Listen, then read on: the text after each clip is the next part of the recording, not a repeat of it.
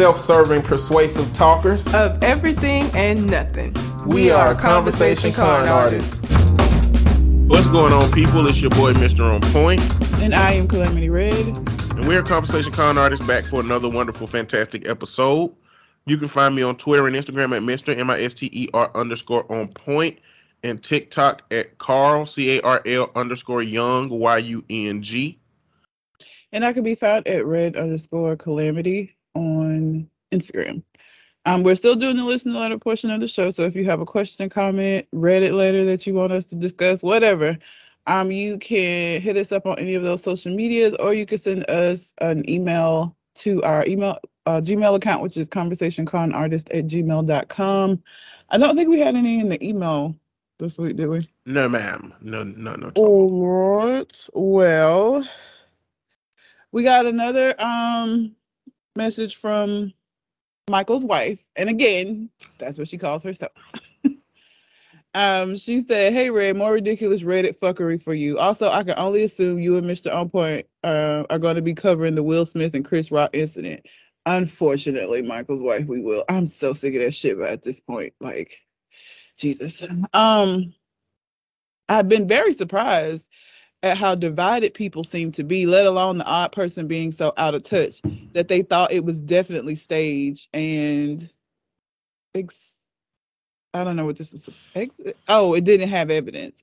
Feels like a Twilight Zone episode. Mr. On Point is spot on with No Man's Sky. It's just a black hole of time. I think Michael is spending more time gaming after work than his working day. I mainly notice it's a problem when I've substituted dinner with snacks. Anyway, back to the grind. Much love from across the pond, Michael's wife." And she sent us a Reddit. Oh, yeah. The title. I never read these. Even like when y'all send them, I try not to read them so that we can get our initial response. First impressions. This title. Am I the asshole if I tell my mom that my dad asked if I could be a surrogate for him and his new wife? That's so icky. You want your daughter to be your surrogate? That's just very weird. You want her to carry her sibling?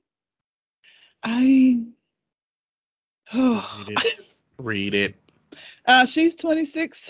Her dad's 56. His wife is 40. My dad has been trying to have a child with his new wife for going on 2 years. They are attempting IVF but aren't having luck. They told me this in confidence and asked if I could keep the fact that they are trying for a baby to myself, which I have done, no problem. Recently, my dad called saying he had been planning to ask me something for a while. He asked if things with IVF don't work out, if I would be willing to be a possible surrogate with donor DNA. I was shocked and honestly disgusted by the idea. Background: my father and I don't have the best relationship. Parents are divorced and he was an alcoholic until I went to college. We went 3 years with no communication because of an argument. Only started speaking again 3 years ago. All of this makes the fact that he asked so shocking. When he asked, I gave an awkward chuckle and said, I don't even know if I ever want to physically have a child myself. And if I do, I would probably use surrogacy myself if I could, you know. He was audibly disappointed and responded with, no, I don't know. There was an awkward pause and I said, well, yeah, sorry, but love you. We hung up. I was so shocked that I thought I'd entered the Twilight Zone and started to feel nauseous. Was going to keep this to myself, but I don't think I can. I want to tell my mom. Her mom is 60. We have a very close relationship and constantly tell each other everything. Even if this is the end of that conversation, that my dad felt comfortable asking is weirding me out. Slightly concerned she might attempt to murder him. My dad is a selfish person. I know he didn't consider the ramifications of what being pregnant and having a child would have on me at all, even if I would not be involved with raising it. I know part of why he asked is because he was hoping to save the money and surrogacy agency costs. It's grossing me out that he had to have thought about me being pregnant. It's gross, and I'd like to talk to my mom about this. Am I the asshole if I talk to her about this after they asked me to keep the fact that they're trying for a child a secret? It would give away that they are trying for a child, and she might yell at him, giving away the fact that I told her. She wouldn't spread it to others, and I do feel like he crossed the line asking this. Too long, didn't read. Dad asked if I would think about being a surrogate, donated DNA from him for him and stepmom. I would like to talk to my mom about this, but the fact that they are trying for a child is a secret. I'm an asshole if I talk to my mom about what my dad asked me, which will give away his and stepmom's secret. There's an update, but I wanna talk about just that part first. So I don't know. This is a hard one. This is a hard one. She's making a lot of assumptions about her mother not going to respond and going to keep this to herself and not going to spread it out to people. This don't sound like this is something that you can't even keep in because of how disgusted you are. So the idea that you tell your mama and she be like, "Oh, I'm not gonna say anything," that I don't think you reading the situation properly. And that to me is the biggest risk of telling your mama when you said that you weren't gonna tell her, you weren't gonna tell nobody. That is a risk. However, I think Dad crossed the line. I mean, I don't know, man. Well, I do. I know. Well, Dad crossing the line just means she can say no and then going about her business.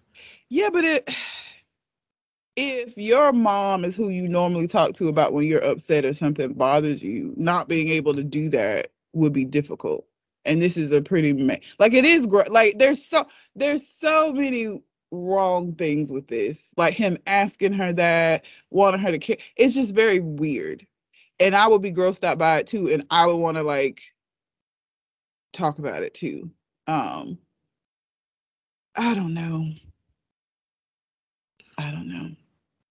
First off, and it to is ask very her that, and you don't even have a good relationship. That's like my dad asking me to do some shit like that. Obviously, I'm too old and he's too old, and that would never happen. But like the state of the relationship I have with him is not conducive to asking me to be a surrogate for his fucking. It's weird. It's weird that you would even ask that. Why would you do that? Why would you want that? Yeah, that's all bad. That's all bad. Why would you ask your daughter to do that? Why would you even, if y'all don't have that kind of relationship, why would you put your daughter in that situation to be aware of all that? I guess because and then I guess to make her feel bad. Well, I guess from the jump he told her under the pretense that he was going to ask her to be the surrogate. That's what it sounds like. Yeah, that's what it sounds like.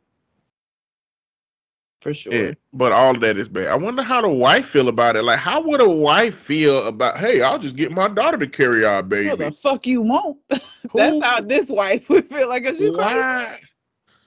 Why would they want that? And then she probably right. It is expensive. You have to pay the surrogate, you pay the agency, and you have to pay for the medical expenses of the birth. It's expensive to go that route. He would be saving agency costs, and like I'm sure he's not gonna pay his daughter either. He'd be saving money to do it this way, but Jesus, is it worth that? No, why you want to be raising a child at this age anyway? Well, his wife is. I mean, look, I'm gonna be 38 this year and ain't got no. How old is his wife? His wife is 40, and she may not have any kids. And this, she wants to have a kid. Why not just adopt a baby? But what? No. Adoption is like Russian roulette. Like two older people who are trying to raise a child because clearly they don't care if it's theirs or not, but they want it to be a baby. No, adopting a baby. It will be their baby. She said that they're going to use their DNA. It'll be their biological child. They said from a donor. No. Yes, it did. Oh, it did say donor. That's stranger semen. Yeah. Yeah. Well, but yeah, that's like going through. I mean, and it's still. I guess it's like a safer version of Russian roulette. So my thing with adoption, I know there are lots of kids that need to be adopted, but I also know in doing the work that I do that there are things that run down family lines, and you get a child, a baby that may be predisposed to a bunch of bullshit. I know my bullshit, okay? I know we're running my family. I know what I will be facing and what I'm getting into. With adoption, you don't know that. I guess you don't truly know with like donor DNA either, because like if you go the route of getting inseminated or any of that, they're supposed to like really vet these people, but I guess people could lie. So I guess you still don't know. But adoption is not in my future for that reason. You don't do nature versus nurture? Nah. You think it's more nature than nurture? I think it's more nature than nurture. I think nurture can help, but like there are just some shit, like if a kid has a predisposition to any kind of a serious mental illness, you can nurture them all you want to, but that's not going to change it depending on what the mental illness is. So I do think nature holds a larger role than nurture. Mm-hmm. Because there's some shit you just ain't now you gonna be able to do about that shit. If that kid has, whatever schizophrenia, whatever runs in that, you're not gonna be able to completely combat that by being a good parent and providing a good environment. They could have some kind of a trigger that has nothing to do with you that like kicks that shit off, and now you just dealing with this shit. Mm-hmm. So that part is why I'm like, I can't. I just see too much. I see too much. And like I said, I know my bullshit, I know we got addiction on both sides. Like I'm very aware of like what runs in my own family. And I'm prepared to deal with that. But like so you prepared to deal with that? My bullshit, yeah. Because I've already dealt with it, right? It's not new to me if I had to. What if you could adopt a baby that you knew came from two specimens that had very little mental health and alcoholism and stuff? How would you truly know that, though? That's what I'm saying. Like, when people donate to sperm banks, they get like a record of the people, and they do. But that's what I'm saying. I feel like that's a safer version of Russian roulette, but still Russian roulette, because there have been situations in which people have lied and been donors. Well, I'm not really trying to ask. What I'm trying to ask is, if there was a way to determine that there was less bullshit than your family got, would you still choose your bullshit over from your family over the no limited bullshit? Oh no! Just because it's your family. I choose the limited bullshit. I would choose the limited bullshit, but that would be because I know. Like right now, for me, the lesser of two evils is the bullshit I know and not the unknown. In how the world actually is. Now, yeah, if I could guarantee that it wasn't going to be that way, that would be better than what my genes already have, then sure, bring on the adoption. But that's not how this shit works. So I would rather deal with the shit I know than the possibility of some shit that I don't know popping up 12 years later. And now I got a little psychopath killing cats in the neighborhood in my fucking house. Like, I'm cool on that. Cool. How upset are you if you walk in and he twerking in the mirror, your son, and he doing a good job? Hilarious. It's not. I mean, I probably would laugh about it, but I would also. It depends on the man I'm married to. I think. I don't know. It depends on the man you married to. What you gonna do? Not what I'm gonna do, but it would my response. Like if I was married to somebody that like is how I am and is not gonna like go ape shit and freak out because of it, then yeah. But like if I'm married to somebody that would have an issue with that, then I would that would be where like concern would come in, because like you're not safe. Don't do that shit. So you walk in and your son twerking and he doing a good job. You ain't gonna be like, hey. Don't let your daddy see that shit. That's how you gonna be. Don't let your daddy see that shit. What you doing good. I don't know if you like boys or not, but you can twerk. So how you respond to your child being gay would be contingent upon how your husband also feels about that thing. It wouldn't be completely contingent upon that. How I approach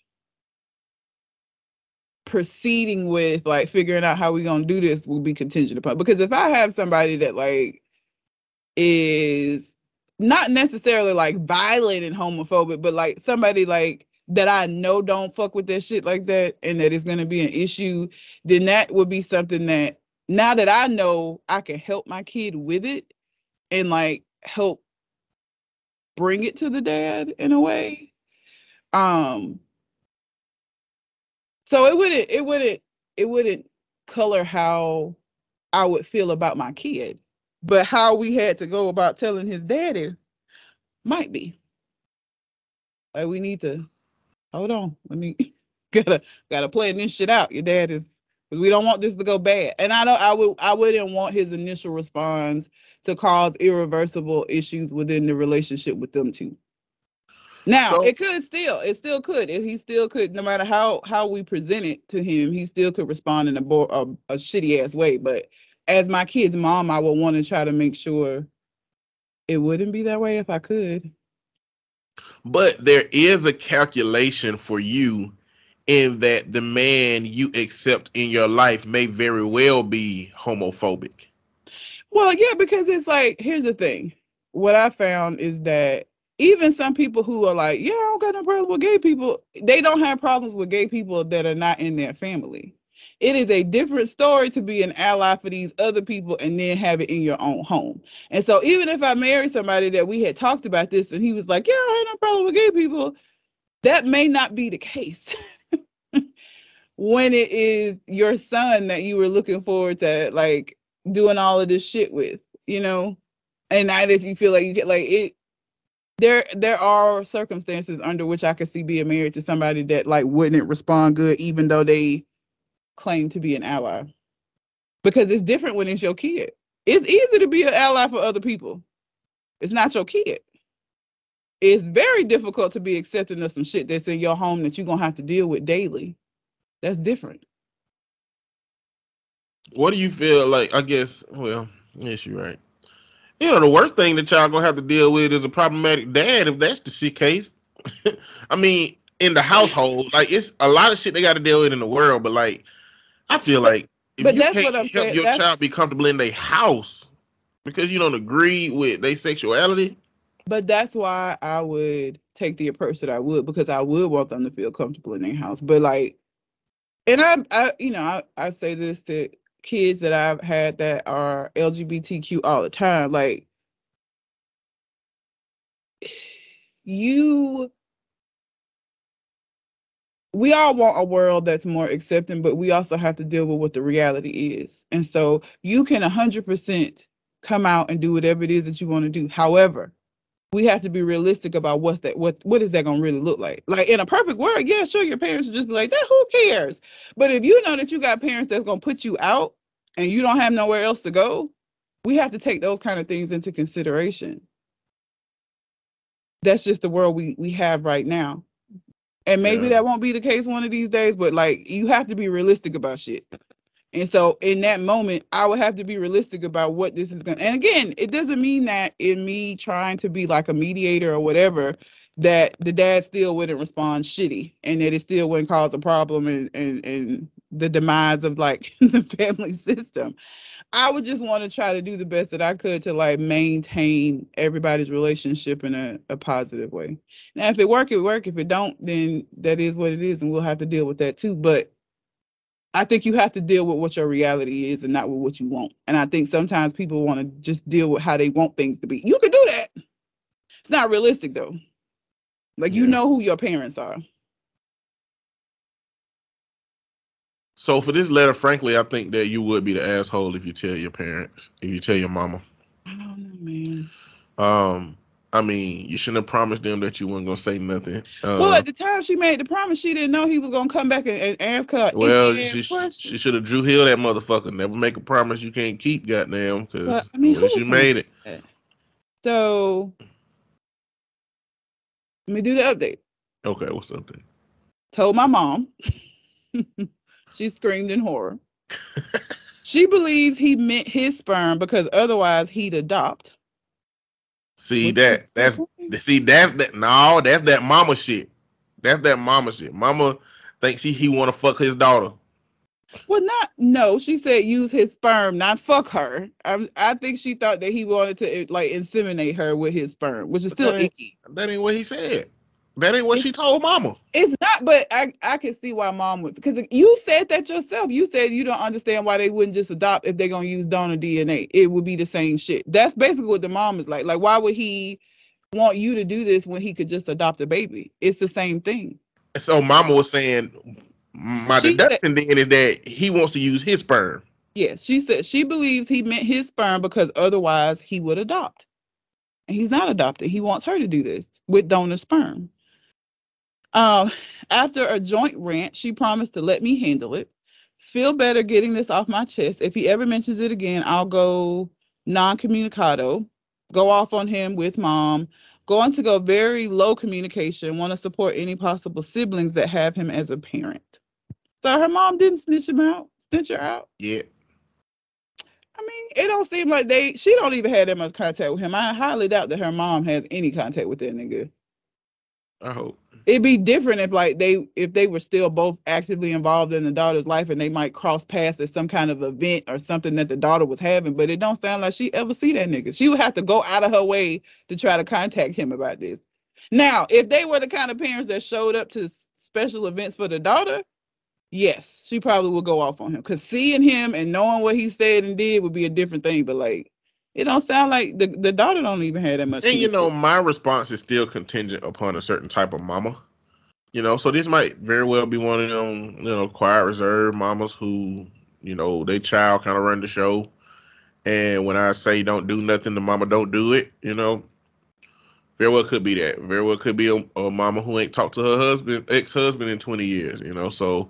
Yeah, it's a lot of circumstances that I guess would keep a mama from responding, to the father. But I don't think she was an asshole.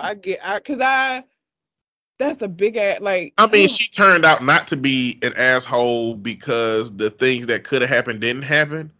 Well, no, if you think she's an asshole for telling, she's still an asshole, even if it worked out. Like, you're not less of an asshole because the bad didn't happen. Like, if you're an asshole, you're an asshole. You're still an asshole for telling. Yeah. Like, you said you were going to keep that shit to yourself. She's an asshole for telling. It'd be different if she just, like, was being gossipy and one day was like, I can't sit on this anymore. I need to tell my mom. It's because of something that occurred. And unfortunately, the thing that occurred was within the secret. But she didn't tell the secret for the sake of telling the secret. It was because of this thing he asked her to do. So she only had a therapist. Like, what you telling your mama? You gonna go to your therapist for that one thing? What your mama gonna do about it? It's just for somebody to listen, to hear it, and validate that he's a fuck nigga for asking me that, right? Like sometimes she put that shit on Reddit. So what? She put that shit on Reddit. She did what she supposed to do. Well, she still, people in the comments, so let me see what the, hold on, damn, I went out of it. Let me see what the consensus was in the comments, because I think that might be part of why the update was what it was. Let's see. This person said, not the asshole. I'm usually in the camp of don't spill secrets, but this is a huge ask. And if you need to confide in your mom, confide in her. It's something that majorly affects you. If it eases your mind, you wouldn't even qualify to be a surrogate. No legit fertility place will allow you to be impregnated. So his attempt to get around other fees would fail. Even the places with the loosest restrictions wouldn't accept a surrogate that has never carried or at least one pregnancy to term. It's the most major of requirements. I did not know that. Mm-hmm. So I could never be a surrogate. I wouldn't want to be. A lot of people are talking about he wouldn't have been. Is there an amount of money somebody could pay you to be a surrogate? If I could, I just said I couldn't be one. I've never been pregnant. They wouldn't allow me to. Let's say there was an allowance. Is there an amount of money? Yeah, there's an amount of money. And I ain't gotta take care of the kid. All I gotta do is carry that little motherfucker, sure. How much you think you'll take? Let's see, 9 months of uncomfortableness for a kid that I'm not even gonna keep and then gonna be able to help me when I get old. I don't know. I have to think about it. The first number that popped in my mind was 150,000. Okay. So that worked. But yeah, there's a lot of money. You're gonna lowball yourself. Hell no, that's a lot of shit. I ain't finna lowball that. The most intense body shock you'll ever have in your life.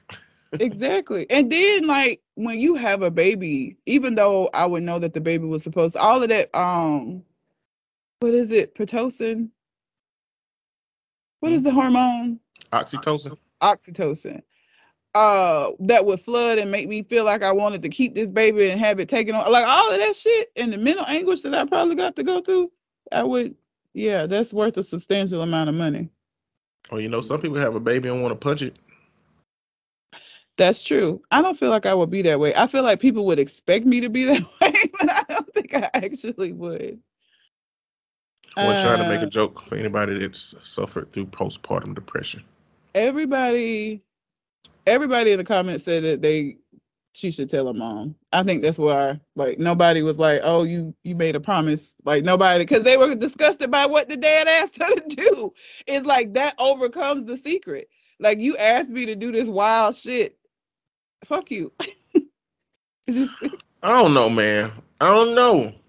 A part of me feel like when you do that, when you overcome a secret, because it's a big secret, it's because something needs to be done about it. You know what I'm saying? Like somebody be like, I'm gonna tell you a secret. I just killed all my family and I still got blood on the bottom of my shoes. Oh shit. I gotta tell the people, bro. You're toast. I don't tell. I'm calling it right. I tell y'all, I don't have the police come to me. Now the police come to me and be like, "Yep." Listen, he said that's how I feel. If you don't know for a fact that I'm gonna help you, you taking away my plausible deniability. Whatever happened is your fault after that. You shouldn't take my plausible deniability away. If you take away my ability to tell somebody in authority that I don't know what he talking about without lying, I ain't lying for your ass. What happened. Yeah, he called and told me, and I was calling the police because I know how y'all first 48 motherfuckers do. I was gonna call the police, but then I got hungry and I realized I had some steak in the refrigerator, and I was like, I fuck with steak, you know what I'm saying? So I went downstairs and I got my steak, then by the time I got back upstairs, my homeboy texted me and was like, hey, we finna get on the game. I was like, let's play that. So it's not like I didn't intend to call. It's just that I didn't call as quickly as you probably would have liked to make it seem like I'm not a part of this. Like, my knowledge of this don't mean that I approved of it and that I wasn't intending on snitching on my partner. My partner, he's on some fuck shit. He need to go to jail. He at his auntie house right now if y'all want to get him. But I have no intention of just holding this information because people die. And I don't like death like that. I accept it because we accept life. And I feel like if we accept life, we should accept death. Nigga, I can't. But I'm not trying to hold him. He need to be held accountable, is what I'm saying. So that, if you take away my plausible deniability, fuck you. You got to call me and say some weird shit. Call me and say, listen, if I call you on the 27th at 9:13 p.m. and I tell you that everybody is alive, but not everybody, then just know something happened. That way, if the police, I know, oh, damn, some shit that happened. But if the folks come to me, I'm going to be like, I have no idea what happened. I don't know what's going on. I just leave me my plausible deniability. If you're going to tell me, still leave me my plausible deniability. I can't.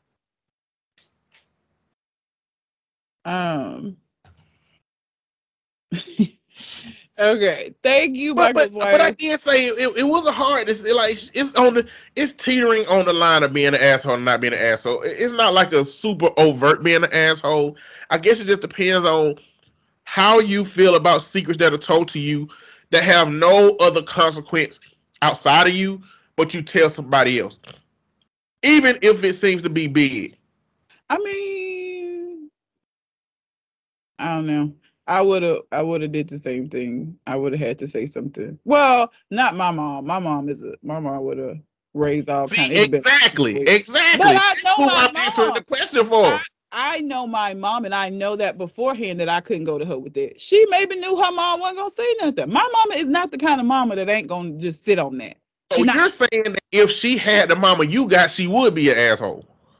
No, I still think that. You gotta be saying that. You quick as you saying that you wouldn't tell your mama. I wouldn't tell my mom because she would go above and beyond. Like my mom, it would be way bigger of a situation than it had to be. But if I just had a mom who might just I don't call him and just be like, how dare you, and leave it at that, like a white mom's response. Then I probably still would, even if I knew she would say something. My mama's not gonna have that response though. But your mama responding outwardly like that and making a big deal out of it would make her the utter asshole, but you an asshole by association for telling somebody that would make it that way. You should have never asked me to do that bullshit. That's how I would feel. I would sit in that. You should never have, because before you asked me that shit, I had no problem keeping it. I don't give a fuck that you and her want to have a baby. That part didn't include me, so I kept that secret. Well, let me add this component to mine. I approve of you being that kind of asshole. I'm okay with you being that kind of asshole. Like, do that shit. But you still broke your promise that you've been intentional about keeping up. Until it included me. And this secret had nothing to do with her. So, yeah, I'll keep it. Maybe it make you a little asshole if your parent don't do nothing. But it make you an asshole if it's a parent like you saying your mama would be, who makes a big deal out of it and makes it a thing to where the secret is now not only been broken, but it's spread out to the community. Other family members know. Like, it's still, the thing about it, the anger isn't about the secret. The anger is about the other shit. I don't think that my mom would be mad that this nigga trying to have a baby with his wife. Like, who give a fuck about that? That's not what the secret would not be. What the issue is, the part that would have everybody up in arms is that part where he asked her to be the surrogate. I don't think anybody's gonna be like, y'all too old to be having kids. Like, nobody's gonna care about that. What make you think that I'm saying that's the only thing that the mama would be telling the community? You know, my ex wanted my daughter to carry his baby. You know that's what the story gonna be. That's the only thing that she's gonna tell. Yeah, like, that's what's gonna happen. And I'm saying, yes, that make you an asshole, because as far as the people who got that secret, regardless of how strained they are, the reason they wanted that secret kept because they didn't want shit like that to be out here. But they should have kept that, stopped at the secret. Listen, I approve. Don't then come back and ask me to be no goddamn surrogate, because before that, she kept it and didn't say nothing. I had no price. She didn't say it was hard. She didn't say, I've really been wanting to tell my mom. It wasn't nothing like that. She would have been, it'd be a secret to this day. Had he not went on forward with the gross shit, weirdo. Thank you, Michael's wife, for an interesting, a very interesting post.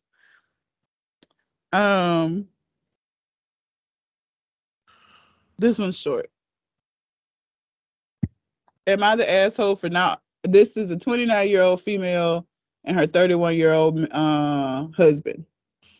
Am I the asshole for not wanting my husband to teach our future baby Spanish?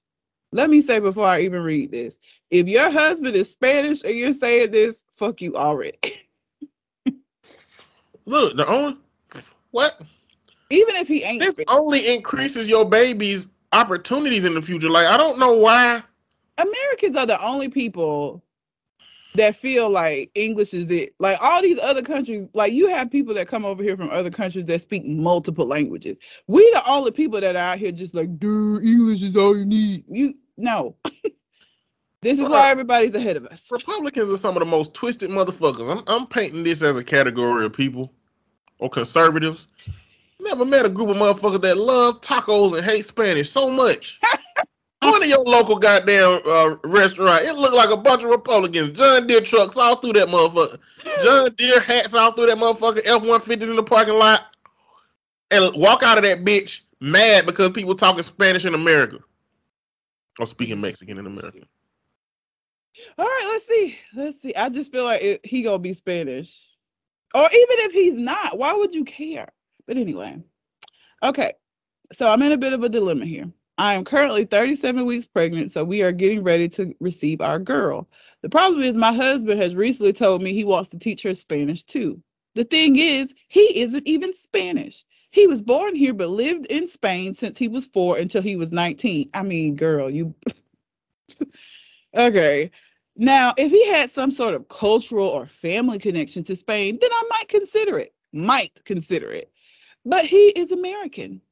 When he initially told me at around 21 weeks, I thought he was joking, so I let it go. But now that he brought it up again, I told him how I felt about it. I told him what I told you guys above, and that it would be hard for her because they are very different languages. he started arguing that there are many kids that are raised bilingual and are very smart, but I also feel like it might cut me from my child. Oh, that's what you're really mad about. Mm-hmm. He is mad at me for not accepting, and I can't help but wonder if I was an asshole here. Absolutely, you were. First of all, to say that he's American, he lived in Spain for 15 years. This nigga's 31. For half of his life, he lived in Spain. I'm sure he has a very deep connection to the culture, even if he is not by birth Spanish. In the context of this conversation, it would have been more proper for her to say he's been English speaking his whole life instead of American, because America is a whole fucking bunch of people that speak all kind of different shit. And I mean, even we speak borrowed language. So what the fuck? What it really is, that sentence that she said that she feels like it's going to cut her out, that's what she really mad about. And I feel like that's what white people, because some black people, I feel like it's more white people who get mad at like Spanish speaking folks. That's what you really, because you don't know what they're saying. And you feel like it's your right to be privy to whatever the fuck they're saying in their conversation. That's what people really be mad about, because you don't know what they're saying. And so you mad because your daughter and your husband will have conversations that you won't understand. Learn Spanish yourself then, bitch. That could be a family thing. All of y'all could do that together. And as a family, you would have this thing. But you just want to sit in your privilege.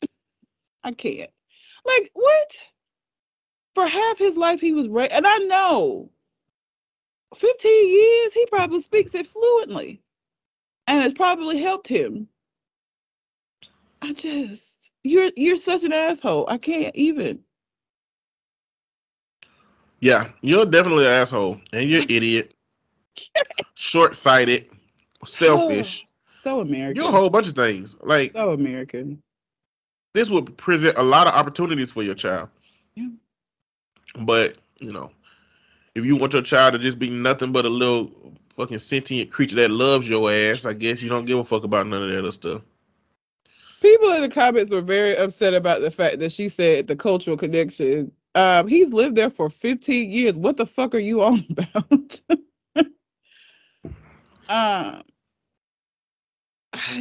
Everybody thinks she's an asshole. Like, this motherfucker lived in America long enough to find out what McDonald's is, and then moved to Spain, and then learned everything else in Spain, and he don't have a cultural connection.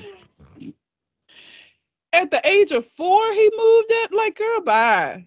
But again, I feel like that's that American shit. Like, and yes, I am an American shitting on being American, because it's a lot of bullshit. It is. Like, there are things that make me understand why other places like hate us as tourists.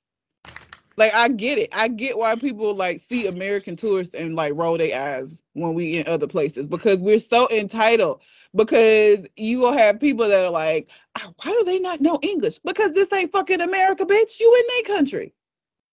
Like, the arrogance. I get it. I get why people don't like us. I get it.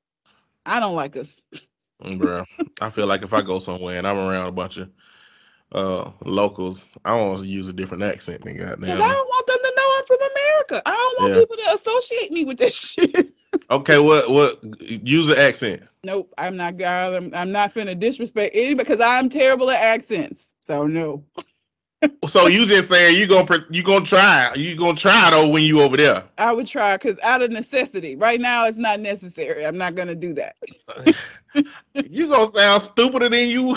I'm already gonna sound stupid either way. I can't do accents. I sound awful. It's terrible. But better start practicing. Being American is better start practicing. I mean, if I was gonna go somewhere, if I knew that I had a trip coming up, I really would do that.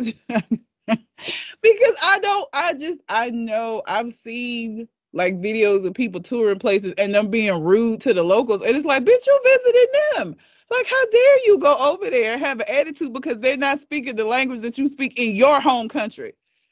But then when people come over here, you fully expect them just to speak English and nothing else, because that's what makes you. So we just supposed to be comfortable all the time, and everybody is supposed to just assimilate to that. And it's bullshit. And this lady is a very good example of that. Like, fuck you, ma'am. All of that makes you an asshole. The fact that you saying that he don't have no cultural connection when he lived there for half of his goddamn life. The fact that you so selfish that, oh, they're gonna be able to talk in code and I won't know it. Well, fucking learn too then. Like, instead of that being the thing that you think, oh well, I need to be learning Spanish too, so we'll all have this. You just gonna be like, nope, she ain't learning Spanish because I don't know Spanish. What? Selfish. Yes, ma'am, you're the asshole. A terrible one at that. Utterly. Fuck You're you. utterly the asshole. Okay. I have two. Choose one. Mm-hmm. My friends ranked me last for physical attractiveness in front of others for a question they asked. I saw that one and didn't add it, but I saw it. And fiance wants a prenup. Oh God, I don't want to do another one of these financial relationship. Oh, they removed it. Huh? They removed it. Oh, okay. Oh, no, they didn't. No, they didn't. It's still here. Okay, let's do the prenup. That's fine. All right. My fiance, she's a 26-year-old female and he's a 30-year-old male, wants me to sign a prenup. Initially, I agreed as I love him and I'm not after his money.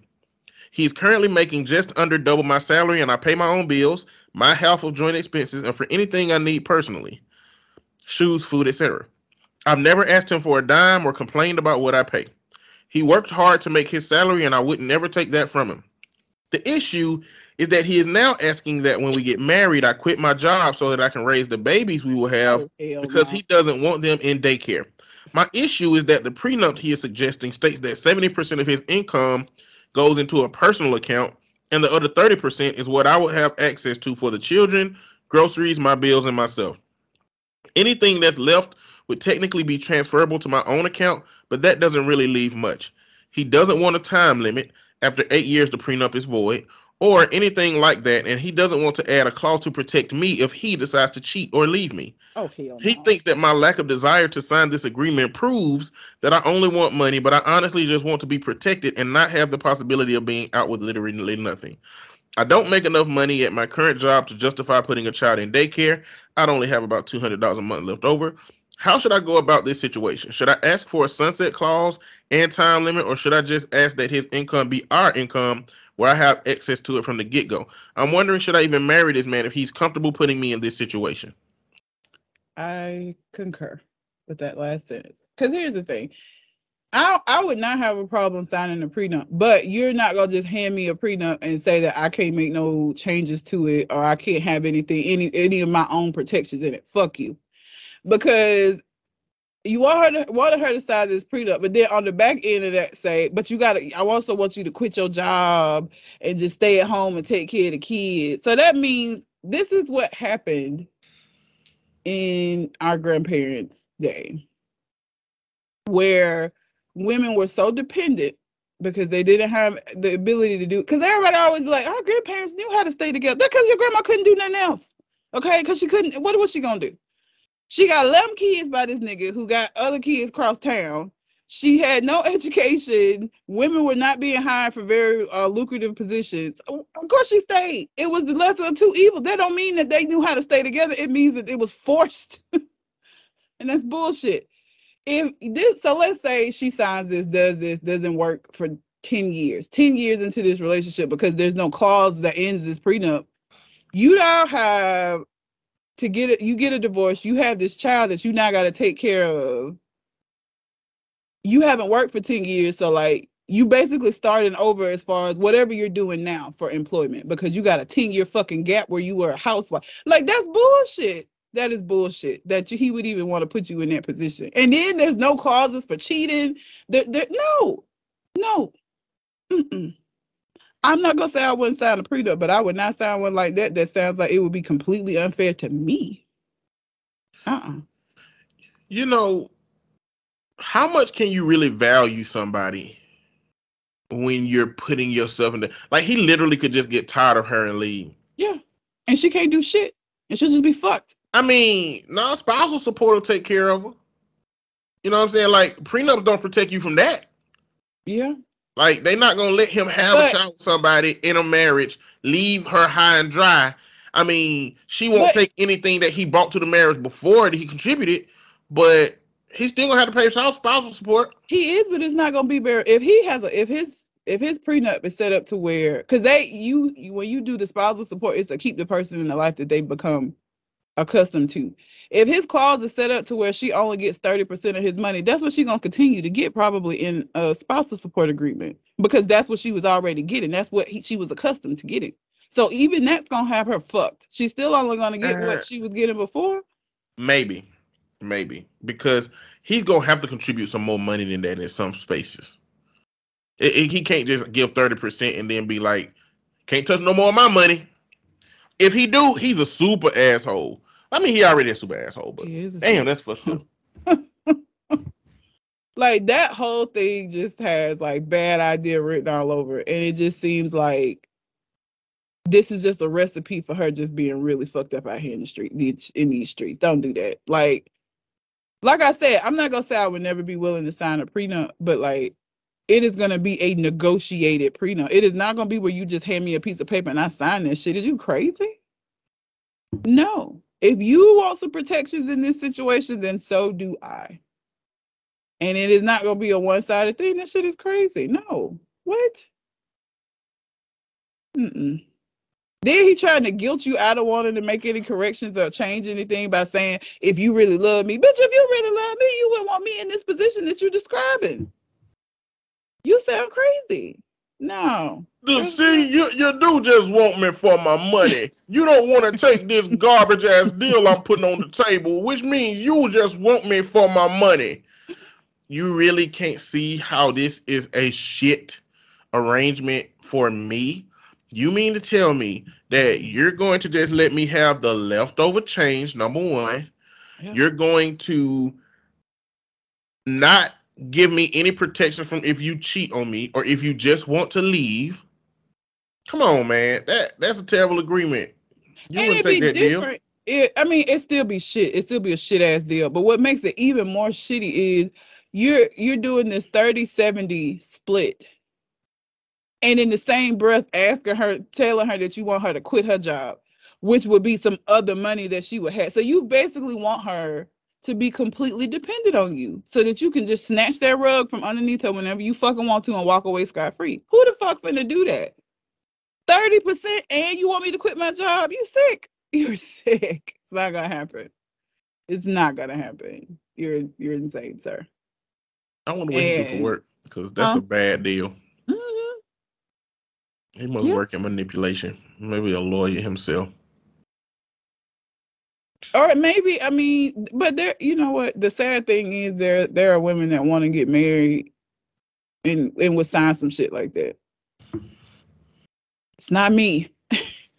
But there are women that would do that shit. Ain't no fucking way, bro. Like, I would tell him where he could take that prenup and shove it. That's what would happen. You know, get the fuck out of here. You sound crazy. And again, this is one of those situations where I feel like anybody that's dating me would know not to come to me with that. Like, I feel like he would be like, no, hey, it's crazy. I ain't even. Like, even if it was his lawyer that suggested it, I feel like he would tell his lawyer, like, you don't know her. I'm gonna be the one in the doghouse if I present this shit to her. It's not worth it. Like, no. Like, she gonna poison your ass today, bro. Don't eat nothing she cooked. Because that shit you suggested, she's not gonna let you survive trying to disrespect her like that. You don't need to survive. This is just survival of the fittest. You let it be know that you a weak link that need to be taken out because you sound crazy. You can't be of sound mind and body and present some shit like this to any sane person and think that they're gonna jump on that. What? No. Girl, if you don't run, Simba. Run far away and never return. Fuck him. Your Scar. Huh? Your Scar. Yeah. I'll be Scar. You know how bad they treated Scar? I know. What is that? They sent Scar to the place where ain't no food. That's fucked up, bro. But he got his ass beat by Mufasa. They nicknamed him Scar after he got a scar from that fight, and then sent him to the place where they can't even find food to eat. I always assumed Scar got banished out there because he kept trying to like do what he did in the end and fucking take the crown from Mufasa because he felt like he should have got. Like I feel like he was that brother that was always doing fuck shit and they finally got tired of it. Was like, go out there with them fucking what were they? Hyenas. Go be with the hyenas because we can't. I'm tired of dealing with you and your bullshit. You gotta go. I feel like it was a lot of bullshit that happened before the beginning of that movie that would explain why Scar was banished. Because if he coming up with this kind of shit, I don't think that this was solely because he got banished. Like he felt slighted from not being king. But that's birth order. That's that birth order shit. This is villain origin story. Yeah, it is his villain origin story. I mean, he got his ass with like be at a family reunion. Be at a family reunion, right? And you and your cousin get into a fight and you get your ass beat. And you have a big ass black eye, and they just start calling you Black Eye from there on. Every time these nicknames people have is born out of trauma. Yeah, like they calling you Black Eye. Well, what I'm saying is you don't have to be a terrible person all up for them to banish you. You could just really be mad that they keep calling you Black Eye, and you be like, "Fuck these niggas." Let me get beat up at the family reunion in front of everybody and embarrass me. Now they calling me Black Eye. Did they ever? I didn't like any of the other Lion King movies. I felt like the original was enough. But in the second one, did they explain his origin? I only saw that shit one time. No, I'll be seeing TikToks, people talking about it. So I feel like they know well enough. That's what they've said happened. So, and a bunch of different retellings of it, but I don't know firsthand. I ain't never been that big of a fan of Lion King. What? Yeah, that's like my favorite childhood movie from when I was a kid. I liked Aladdin better than I like. Aladdin had some magical shit in it. I like stuff like that. Like just motherfucking lions. Timon and Pumbaa was so fucking toxic. They was like, never go back, never face your fears and troubles. Bugs out here with us. Ass friends. Okay. This is another Am I the Asshole? Okay. Am I the asshole for walking out of the baby shower my in-laws threw for me? In-laws make me feel like probably not. I feel in-laws be on some bullshit, boy. I don't have any, but I just hear horror stories all the time about these in-laws being on bullshit, so we'll see. The situation is kind of a mess. She's 27. I am expecting my first baby with my husband. This is the first grandchild in the family.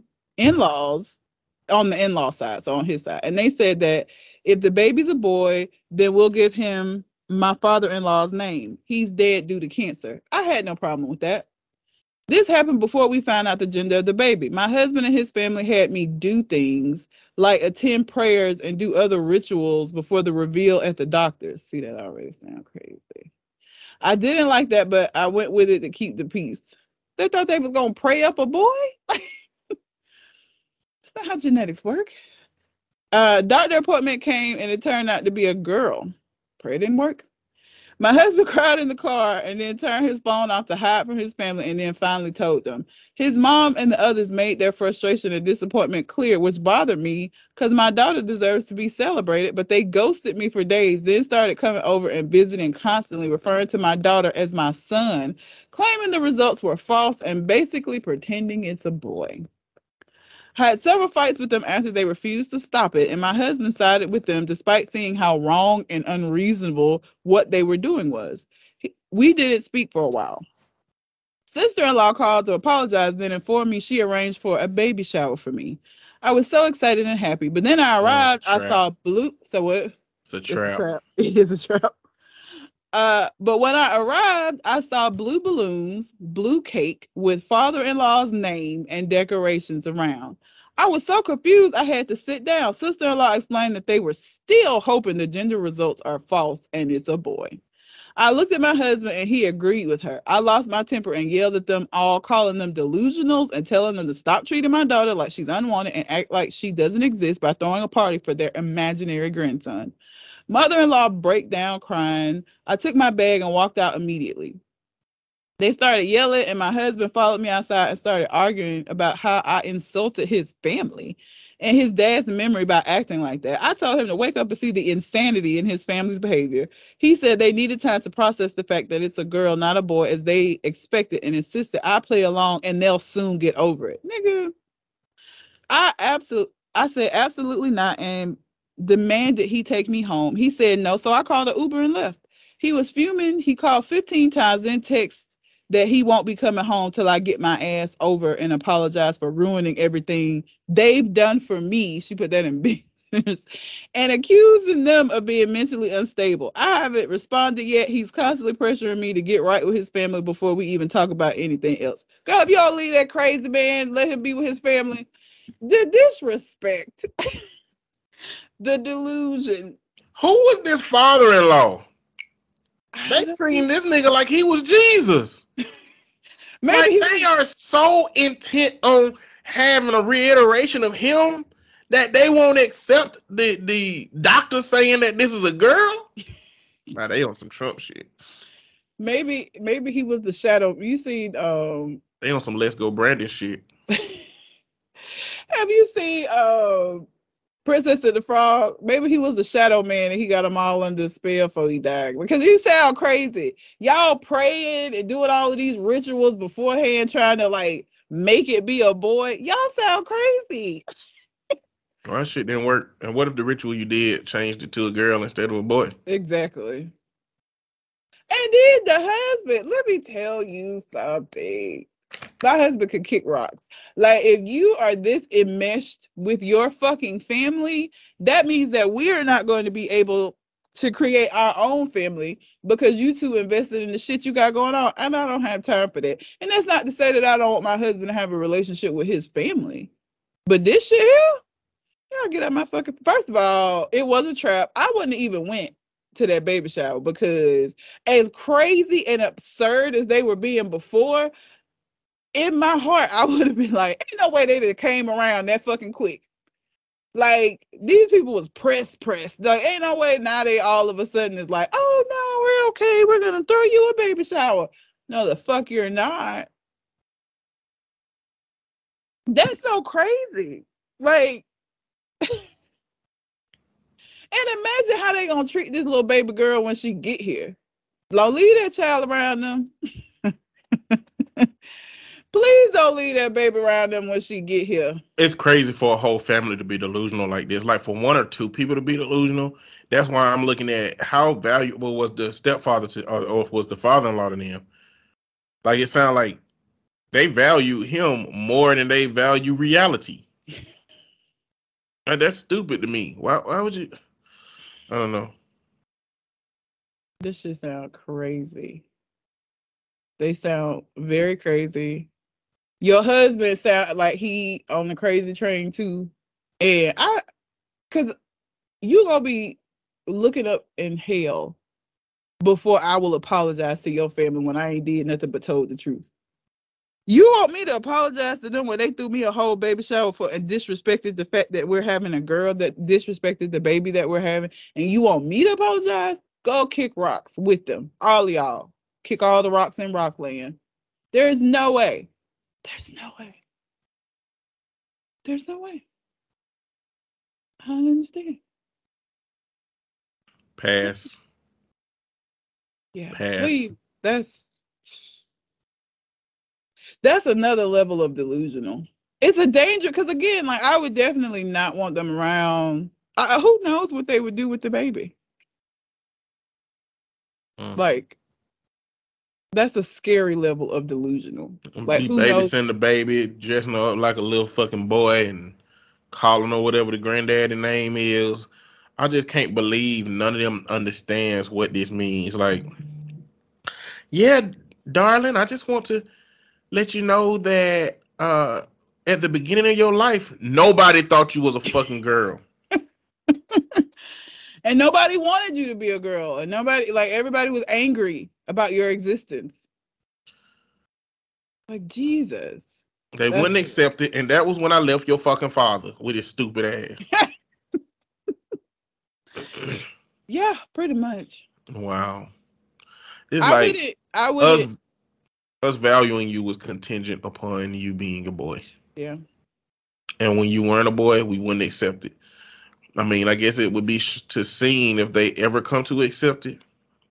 But I would I never don't want trust, them to even have a chance to. no. And I wouldn't trust my husband around the baby because you're so far gone with this whole delusion with your family. Like you'll wake up and him and the baby will be gone.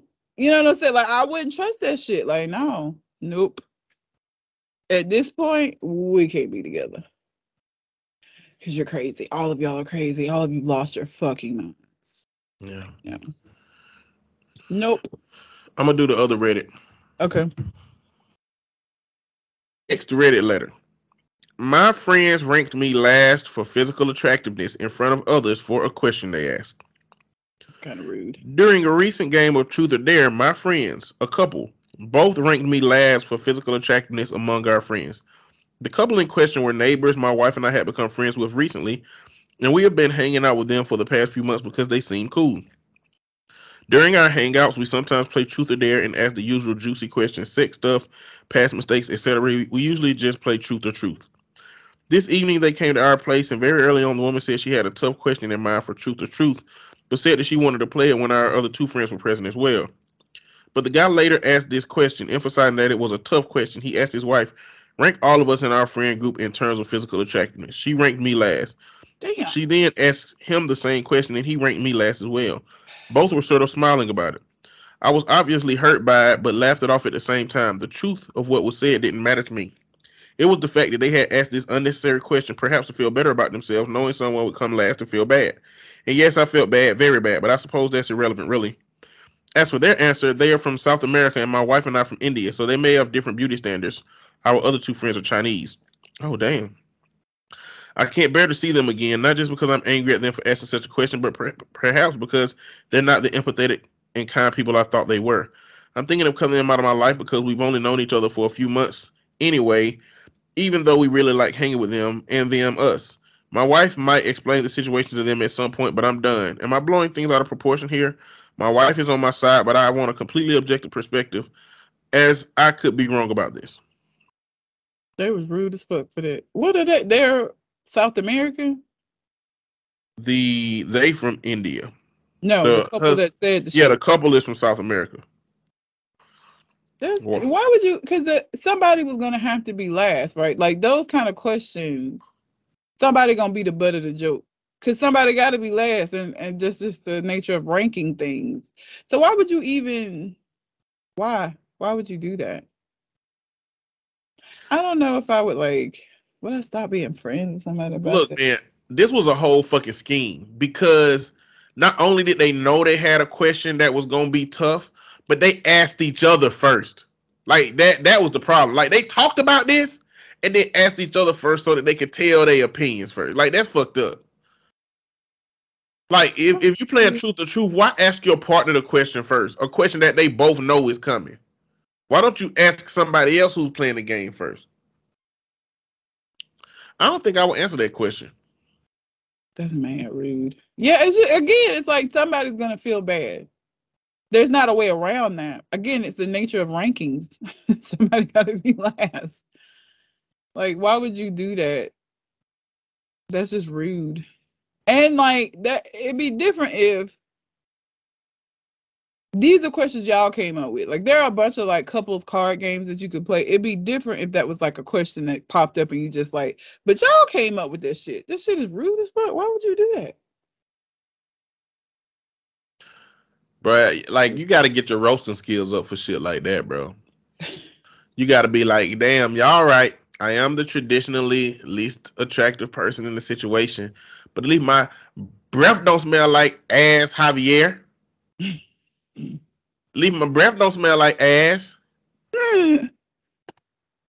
Well, but I'm sure they weren't. One wasn't expecting that to be the case, or that a question like that to come up, and like, you're right. There are you gotta be ready to roast. You don't expect to roast your friends. You know what I'm saying, like that. Well, I don't know, because our group, when we get together, we like make fun, like but it's all understood, and that that's what we do.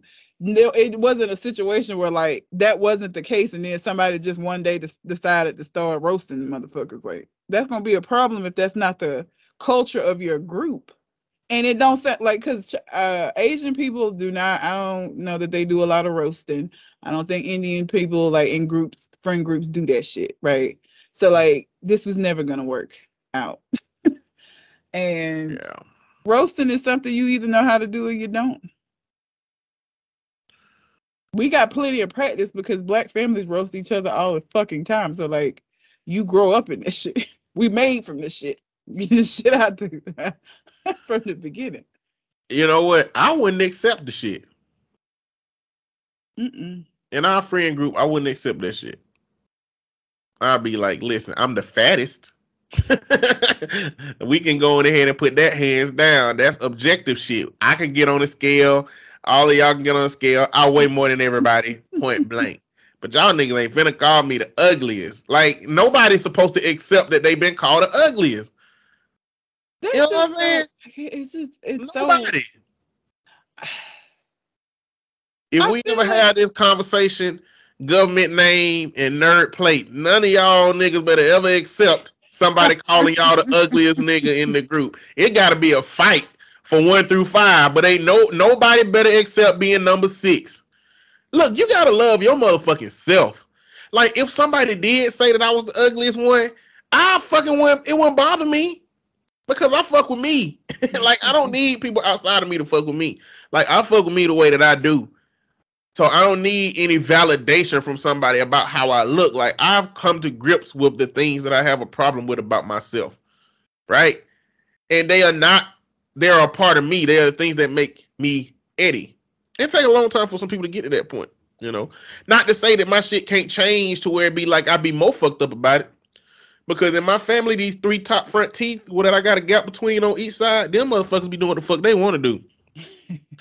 And I don't know, I don't know what that shit gonna look like for me in 10 years, because it definitely looked different than it did 10 years ago. But like, so you see how me and my younger brother interact, and that's all we do, right? We roast each other incessantly. Like, that's the whole nature of our relationship. But at no point has it ever been like, I don't think he's ever said anything that like actually like hurt, because I know it's roasting. That's what I'm saying. Like, that has to be the culture of your relationship, and you have to know that that's what we do, and you don't take it personal in that regard. This is a group of new people that's getting to know each other. That's not the culture of this group. Y'all just assholes for that. You just are. Like, that's got to be something that's already understood within the group, and that does not sound like the case with this. Because again, my family, that's all we do. That's literally, Thanksgiving is 5 hours of nonstop roasting of everybody that's present. Like, that's just what we do. And so, like, I'm sure for people, I think you've said before, like, on the outside with me and William, it's kind of like weird, I guess, at first. Yeah, it's weird because, you know, you got to know where you fit in with that shit. You know what I'm saying? Like, William can't say something about your hair, and I'd be like, yeah, sure is. No, that shit it don't work like that. You got to if you ever around them too, you got to let them do their thing. You got to let it get out their system. Don't get in that shit. Be objective, stick outside. Just like if we was having that conversation about, if we was all 3 of the podcasts were sitting at the table, we were having a conversation about the person who's least attractive, of which none of us will accept that we are number 6. We will fucking never have a number 6. If somebody from the outside came in trying to be like, oh no, fat boy, you definitely the ugliest. Hands gotta get put on their ass. Unfortunately, Red, if it's a woman, you gonna have to put the hands on her. Because I'm the only one in the group. I know. You know. We know Shotgun gonna be done chop his throat before he get a goddamn second breath in after saying that shit if it's a dude. Accurate. But like, and that's one of the things about this situation is like, it takes a certain level of comfort within your friendships to be able to say certain shit. So to not know for a fact that they have this kind of comfort in this friendship, and to do that means that it was very self-serving, very inappropriate and only sought to, hurt the person's feelings. Yeah. Can't do that shit, man. Don't be a dick. Yeah. Don't be a dick is the moral of the story. Ooh. I don't have any more. I've been dreading this next part of the show, but we just need to get it done. What? The news, man. The news. Oh, you tired of talking about Will Smith? You tired of hearing about Will Smith? I am sick to death of that whole fucking situation. Why?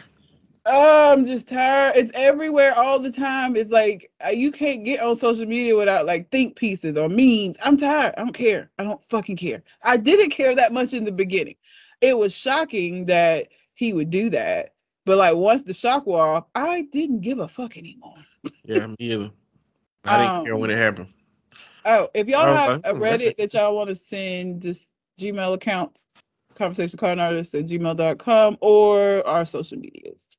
But I mean, we got to talk about it. Let's get right into it. If y'all didn't know, which you definitely do know, I don't know how if you're listening to, like, if you listen to our podcast, this ain't the only media you consume, which you also consume media if you're listening to our podcast, which means that you've definitely consumed the media regarding Will Smith at the Grammys getting up and going to slap Chris Rock in the face.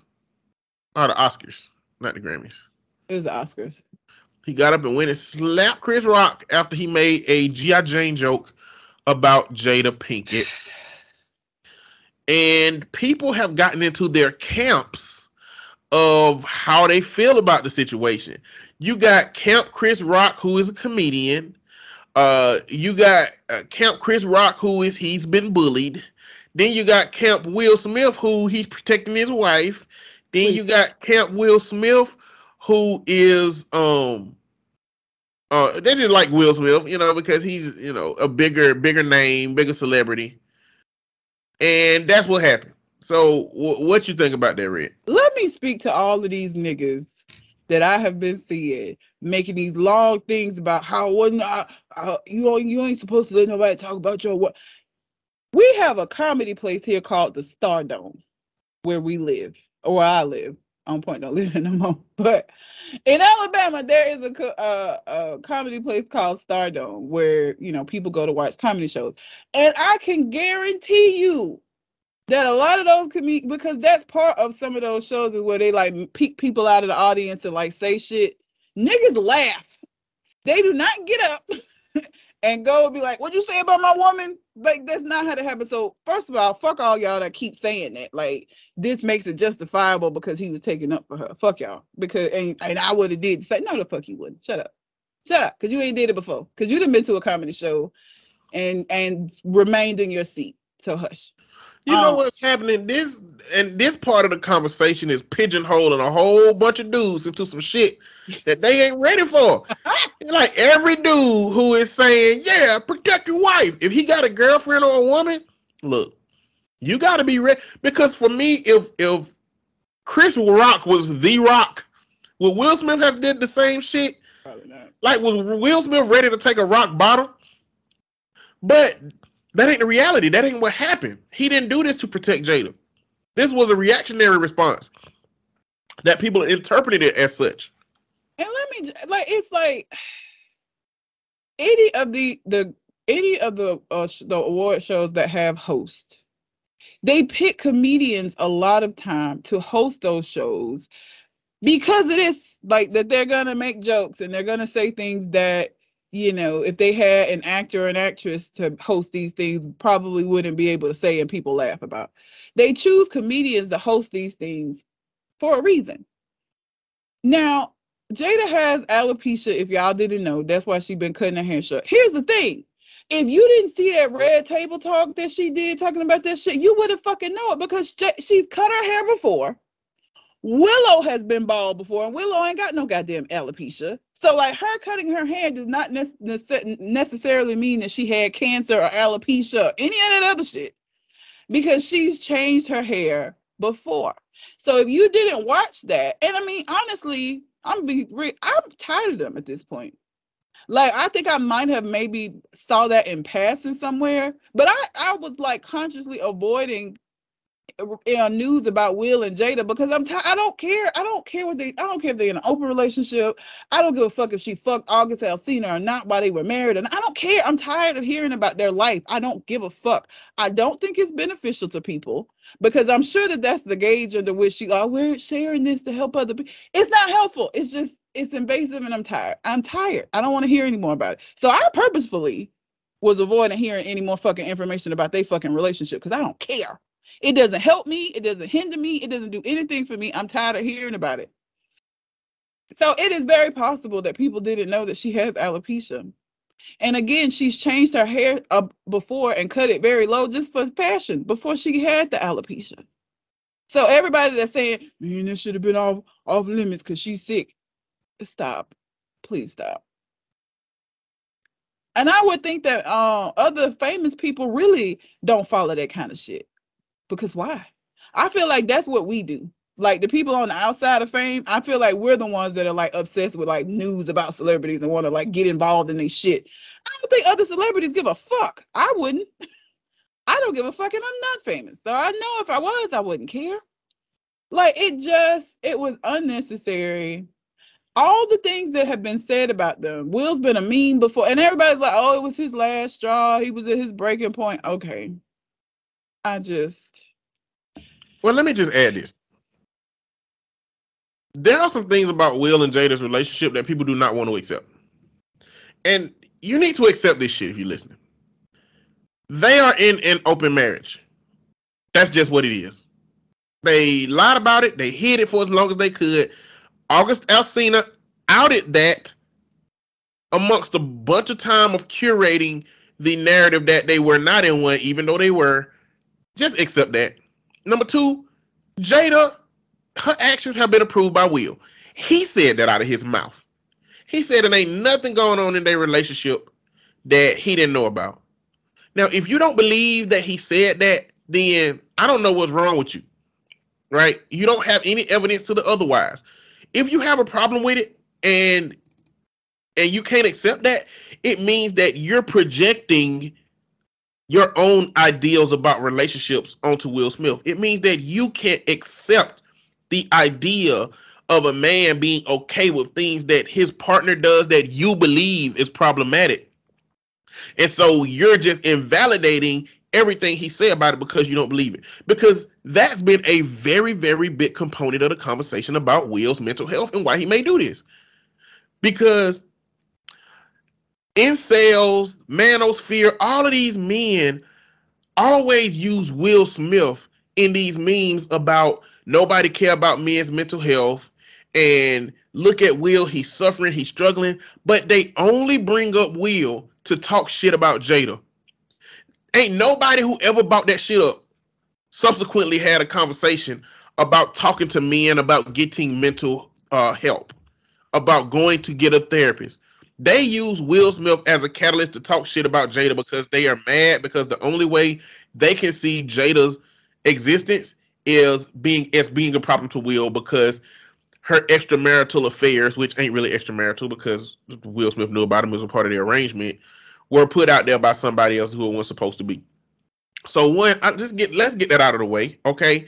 Will Smith was he had an emotional moment, but both of these men have problems, right? Like Chris Rock had problems, Will Smith had problems. And I'm gonna talk about Will Smith for a minute from my perspective. From Will's book, we all know that he had an abusive father in which he never felt like he could protect his mama. And because of that, he is likely going to be triggered every time a moment shows up for where he could protect. But it's not because he's protecting that other person. It's because he's protecting the image of him current self through the lens of what his younger self was watching and couldn't do anything about.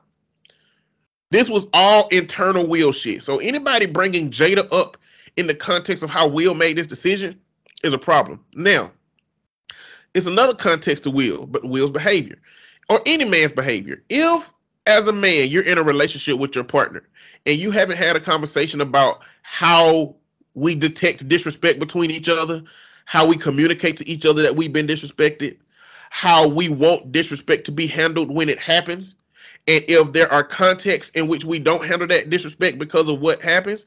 If y'all had a conversation about that, and Jada and Will talked about the idea that, hey, if Chris Rock say something about me, I want you to get up there and go handle it, then okay, that's a toxic relationship, but at least you talked about it. But if a man decides for himself what disrespect for his wife is and acts on it, that's misogyny. That's patriarchy. Because that's Will Smith saying, I don't believe my wife is strong enough to handle this. She can't handle this issue with Chris Rock on her own. She definitely wouldn't get up and handle it now, which handling it now wasn't the only option. There's a bunch of ways you could have handled it. The second thing is, if he believed his wife could handle it, but believed she just couldn't manage her emotions in that moment, then he's still saying that she's too emotional to handle this situation. And so I'm going to go handle it. That's misogyny. So what I'm saying is, men, you can't just decide what disrespect is for your partner. It's basically you invalidating your wife's ability to handle her own stuff. And, you know, me personally, I'm not a conservative man when it comes to man and woman relationships, you know, so whatever. But when Will Smith got up there and did that, first off, it just don't seem like a big deal to me. I'm gonna be honest. Because take it out of the Grammys. Take it out of the Grammys. Let this be in Walmart. And let us watch a man get up and go slap another dude, and the other dude who could press charges don't do nothing about it. Like, he didn't see it as that big of a deal. Nobody in Walmart gonna be like, oh, arrest this man.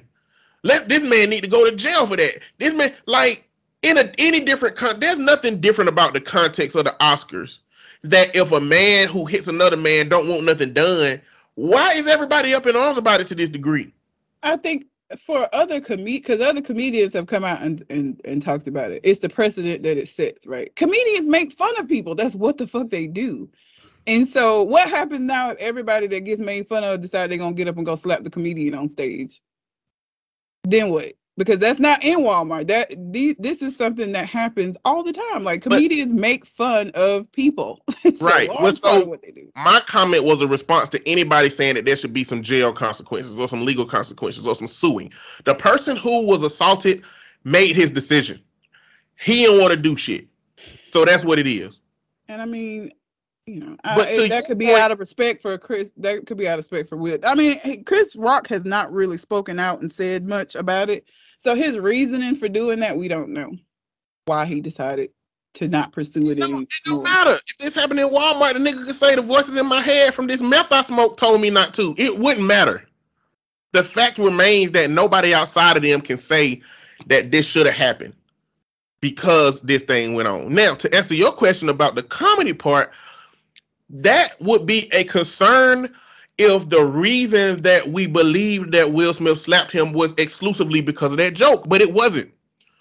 But you're putting your therapy brain is putting all of that together. Most people are not going to do that. They're going to take it at face value for what it was. They're not going to think about his long history of all these things and say that these were a culmination and he wasn't really protecting Jada. They're not going to do that.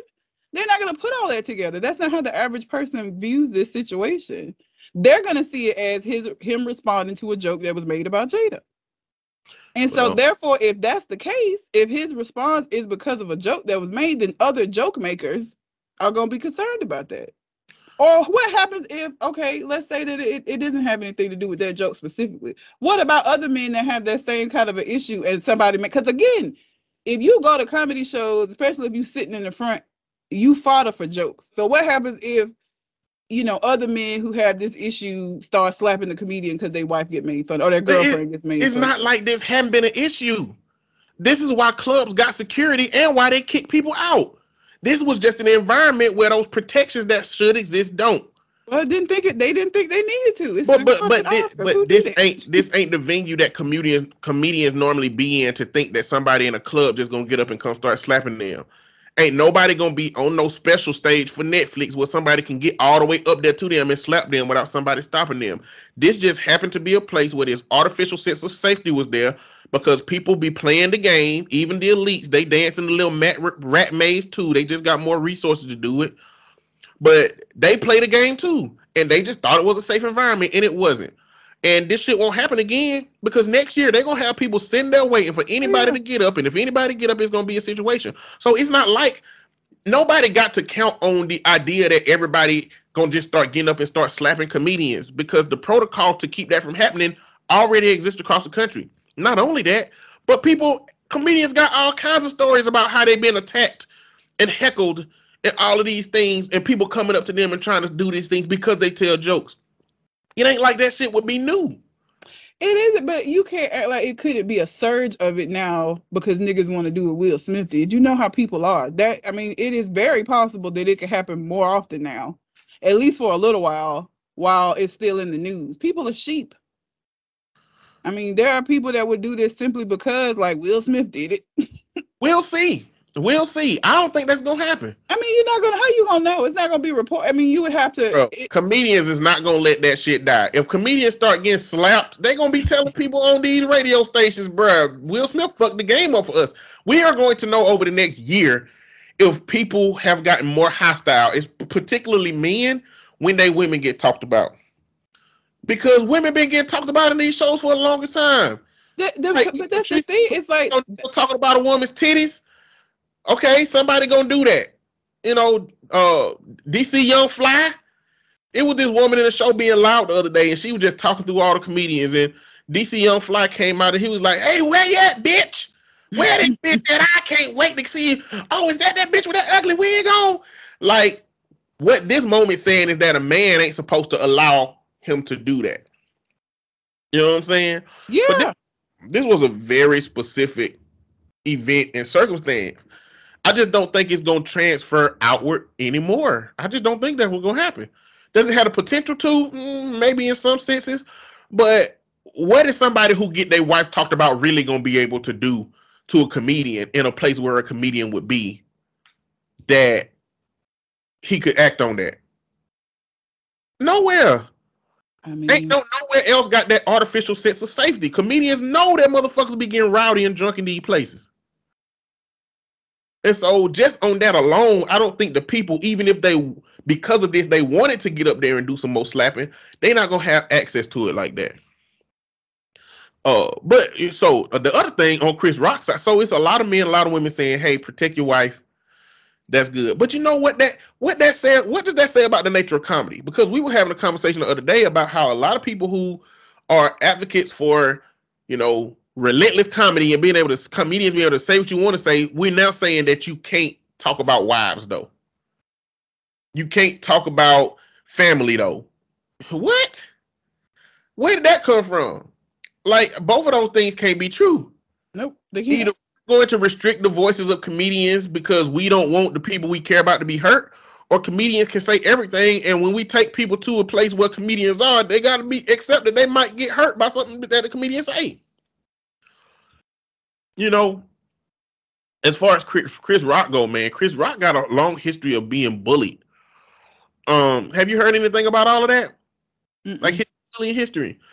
Chris Rock, in some interviews lately, like over the pandemic, when he found out he had autism, which came to explain a lot of things in his life, in terms of how his inability to understand people's responses and facial expressions and kind of know. He's had a struggle with that for his whole career. Like, he defined himself in one interview as just the fucking weird guy. Like, when he meet friends, he just always perceived people see him as the weird guy. But a big prelude to his life was that he was bullied severely when he was young. Like, life was torture for him, as he describes it. And he said that one day, though, he got fed up and he brought a brick in his backpack and he beat a bully down with the brick. And it was severe. It was bad. And he said that his therapist told him that ever since that day, you've been so afraid to be that angry that you've just allowed people to walk over you your whole life, which apparently he's done. He's just been a pushover. He just hadn't really pushed back that much. And so people talking about the mental health of people in this situation, I think it's important to think about the mental health of Chris Rock in that sense, but also the mental health of Will. And this go into a conversation about, like, as men, we need to fucking figure this shit out, bro. And I mean, overtly, it don't look like Chris Rock has really done anything to make it seem like he got mental health issues, but knowing his past, he had to revert back to that bully experience, you know, that he had. What else? Oh, another thing about Chris Rock is that a lot of black women don't fuck with Chris Rock. A lot of black women don't fuck with Chris Rock because they feel like Chris Rock always been shitting on black women. And I mean, I've seen some clips from some of his past stand-ups, which I hadn't consumed that much of him. But I mean, he was saying some tough shit where I would be like, if a black woman heard that shit once, they would not fuck with him ever again. I can tell. And so the people I was talking to about this was like, yeah, he has always went hard for black women. Even though, I mean, he has this good hair video where he knows the importance of black women's hair. You know, not saying that means he can't make a joke about black women's hair, you know, but black women will perceive it as that way. And I think that him making, I don't think the joke was, it was more like observational humor. It's like, Demi Moore and Jada Pinkett Smith, they got the same shaped damn head and the same cut from that movie. It really, like, the level of response to the joke was excessive. It was so excessive. There were so many, because we just talked about Laverne Cox making a comment about the whole fucking entanglement shit on the like, that's what I'm saying. It's like, it's just very difficult for me to feel sorry for them, and everybody like, oh, they're getting bullied and all. Like, again, I'm tired of I don't give a fuck about their relationship, but they kept pressing it and they kept talking about it and they kept pushing it and talking about it and putting it out there. You don't get to choose how people consume that when you do that. That's just how it is. Like, don't put it out there. You don't have control over it. You do not have control over it. Once you release it to the masses, they're going to consume it in the way that they want to. And sometimes it's not going to benefit you. But even when it didn't benefit them, they still didn't shut the fuck up. We still know way more about the relationship than we need to. So it's like, it'd be different if, like, people were leaking all of this stuff and they didn't want it to be out there and they didn't want to talk about it and people, you know, kept leaking it and they had to deal with it. Then I would be like, oh, that's fucked up.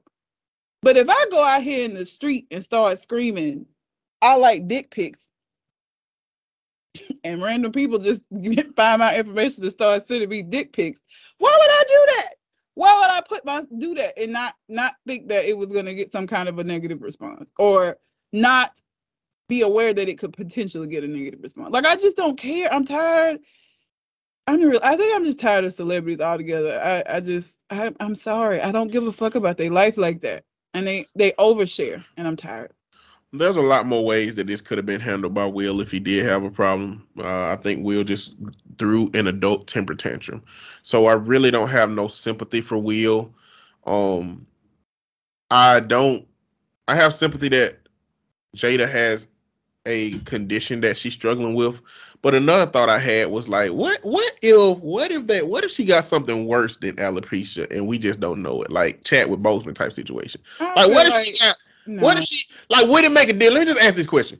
No. Would it make a difference if we found out that she had terminal cancer and was finna die in 2 months? No, because he didn't know that at the time. I'm not saying Chris Rock being the unintended target for that moment still wouldn't change that the emotional response for Will and Jada may be more understandable in that way if it was something like that. It still wouldn't be understandable to me. I just wouldn't. Like, getting up and walking on stage and doing a career ender, how is that going to help her? A career ender? Well, not a career ender. Well, but becoming a musician. Robinson, then it'll be a career ender. That's Will Smith. Well, either way, all of this bad press and all of it, like, how would that help her? If anything, that's going to make both of them be under a lot more stress than they already were. Like, you just making your situation worse. That did not help shit. And that's the part of the conversation. That's another part of the conversation, because it's like, if for all the men talking about, protect your wife, if are the consequences that you can get from doing it worth doing it if you know the consequences are going to be problematic? Because I mean, I think so. she It's niggas that'll go to jail behind bullshit. So She I mean, may- I'm sure there are men who feel like it is. it's but if it was at your holiday party and your boss said something about your lady, then are you going to lose your job hitting your boss? What if Some it's of them would. a holiday party? Are you going to lose her job by hitting her boss? Some people would and feel justified. They shouldn't have said nothing about you. I was just gonna stand by and allow it. At the corner store, somebody be like, "God damn, she got a fat ass." Like, And niggas that get to fights. Like, you ain't know this happened. But listen. I know it happens, but the sheer amount of men and women that are saying protect your wife, all of them ain't willing to let that shit happen. Which is why I'm saying you need to have a conversation with your partner about the context upon which how you should handle disrespect or not. Some of this shit you can got protect your wife in this kind of a sense. Like Chris Rock didn't go punch her in the face. He did, like the joke again. That ain't even the level of joke it was. Don't even like. I don't even know why we having the conversation about niggas protecting their wives from shit. Like protecting her from what? Like a base level surface joke. It wasn't but even they that perceived as bad. disrespect. What they perceived as disrespect. And all he said was that he would be on the lookout for G.I. Jane 2 because her head is bald. There were so many other worse things that he could have said that I would have been like, damn, that was kind of disrespectful. That though, like she's an actress that acts in movies, and he like made a comment about a movie. Ooh, oh my God, the disrespect. Like it's like I feel like and I mean I don't know how Jada views this. Like she might think, yes, Will protect it, I would have been like, nigga, you really got up and slapped him because he said that bullshit. Like that wasn't even that deep. Yeah, let's bring it down to poor folks. Like if poor jail, if working class Will and Jada were walking through Walmart, looking how they look, and somebody like, oh, G.I. Jane 2. Don't nobody slap that dude in the mouth. Nobody slapped that dude in the mouth. You just walk by. Because your ass do look like G.I. Jane. She fucking do look like she looks. That shit is reminiscent of Demi Moore in G.I. Jane. The haircut the same and they fucking got a little peanut head. And look, I'm not going to sit up here and act like I don't know how important hair is to women. Okay? I'm not going to act like if I lost my hair and was forced to be bald, that would very much impact me. Hair with women, women, you saw them bitches that was stealing hair. There was a whole little situation where bitches was stealing like $400 hair from stores and shit. Like hair is a big thing for women. It is. It always has been. It probably always will be. So I'm not going to sit up here and act like she might not have been hurt by that because she's struggling with the fact that she had to cut her hair. I'm not going to act like that may not be the case. I still feel like even with that being the case, the level of response was over the top. It was an overreach. It was too much. It was too fucking much for what it was. It just was. There are no words that somebody's going to say to me that makes me feel like this level of action was justified. It wasn't. It was overkill and it's stupid. And I would not want any man that I'm with to get up and embarrass me like that over a fucking bullshit ass joke. Because now we in the news and memes and shit again. Thanks, nigga. That really makes me feel good now. Now we got to be the topic of conversation for a whole goddamn week. Niggas are still talking. It's all kind of TikToks and shit making jokes. It's all kind of me. Like, this did nothing good for her. This did not do anything. Is your hair purple now on purpose? Yeah. More purple. It ain't, I mean, it's maybe a little bit of purplish red in there, but it's mostly purple. It's pink and purple. It's purposely pink and purple. Yeah. So if you go to a comedy club and somebody was like, look at this red cabbage head looking ass lady over here. What you got in your head? You got fig dye, passion fruit. They just go through all the purple fruits about your head. Like, is that a level of disrespect that your partner should respond to? No, if we're at a comedy, like I said, So when we were at AUM, I don't know if you remember this. There was a comedian that came. They like paid and had a comedian come on campus, and they had a show. I can't remember which comedian it was. It was a fairly well known one, like from like Comic View days. I can't remember who it was. Anyway, who it was really don't matter. It was one of them people though that make fun of folks, right? So when me and my roommates went, we purposefully sat in the goddamn back because we know what goes on at comedy shows. Like, that's the expectation if you attend. I feel like that's what happened. Now let's say he did offend you. Let's not say offend you. Let's just say he said something that could be perceived as utterly offensive. Is it the environment still that makes you say, even though he said some hurtful shit and people laughed and I didn't like it, the environment dictated that could happen, and so I'm not going to do anything about it? Even if I did do something about it, what is that going to do? That's what I'm saying. Like, it doesn't change that happened. It doesn't change that people laughed. It doesn't change that my feelings were hurt in the moment. All that it does now is my nigga potentially finna have some legal trouble behind this shit. How is that better? But that logic can apply to if somebody slap you in the face and just stare at you. Like, no, physical violence is a different situation. No, not with your logic, because yes, it is. Hitting them back don't do nothing. If they hit you and ain't finna do nothing else, what does hitting them back do? You don't put your hands on nobody though. Like, for me, words, I don't give a fuck. I don't. I really don't. Like, I am not one of those people who feels like, you gotta retaliate because somebody hurt your feelings. You put your hands on me though. Like, you physically attack me. First of all, the difference between the two is that if he come over and slap me, there are legal consequences for him putting his hands on me in the first place. There are no legal consequences because somebody hurt your goddamn feelings. You cannot call the police, or when the police get there, say, my man was taking up for me because he said something that hurt my feelings. That's not going to, there are laws against putting your hands on people, so that's different. That's a different situation. There is something that can be done. If he slapped me and then we call the police, there are consequences for that. There's nothing I can do about somebody saying mean things to me. You know what? Turning the other cheek is bullshit. Turning the other cheek is bullshit, but again, if the consequences are going to be greater, that don't make no sense. Like I said, for somebody physically putting their hands on me, that person can get some legal consequences. Like, something can come of it. It does do something. They get in trouble for it.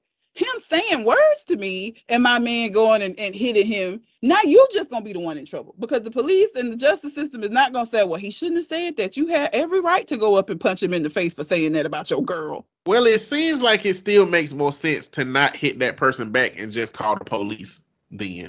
Maybe. But I would understand more somebody like jumping to my defense because somebody physically put their hands on me. I would be a lot more understanding and I would be a lot more like, you know what, it's bullshit, I gotta bail you out, but I get it. Him saying a G.I. Joe, and he didn't get arrested, but like, let's say it was not a Will Smith Oscars moment and my nigga got arrested behind it. Now I'm out of bail money.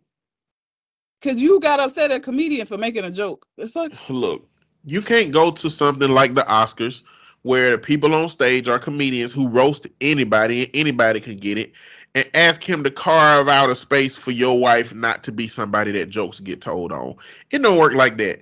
Like, if you don't want your wife to get joked on, or you think that she's too sensitive to handle it, or you're too sensitive to allow it to be said, you don't need to go to comedy shows with your wife. No. You don't need to go to comedy shows at all. You should just stay at home and let the people who can take that heat go. But again, it wasn't about that. It wasn't about the joke that was told. It was about Will Smith throwing a temper tantrum because he saw his wife have a little facial expression and he didn't know what the fuck it was. And so he felt like Chris Rock was the reason that facial expression came up, and he went and hit Chris Rock. And Chris Rock didn't deserve it.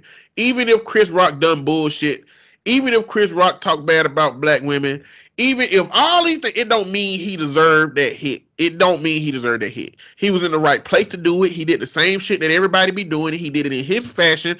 He targeted somebody that was at the front row who was going to be a part of the show, whose husband was up for a nomination. Like, this is what happens when you're that close. This kind of shit happens all the time. So I really don't care how you feel about Chris Rock.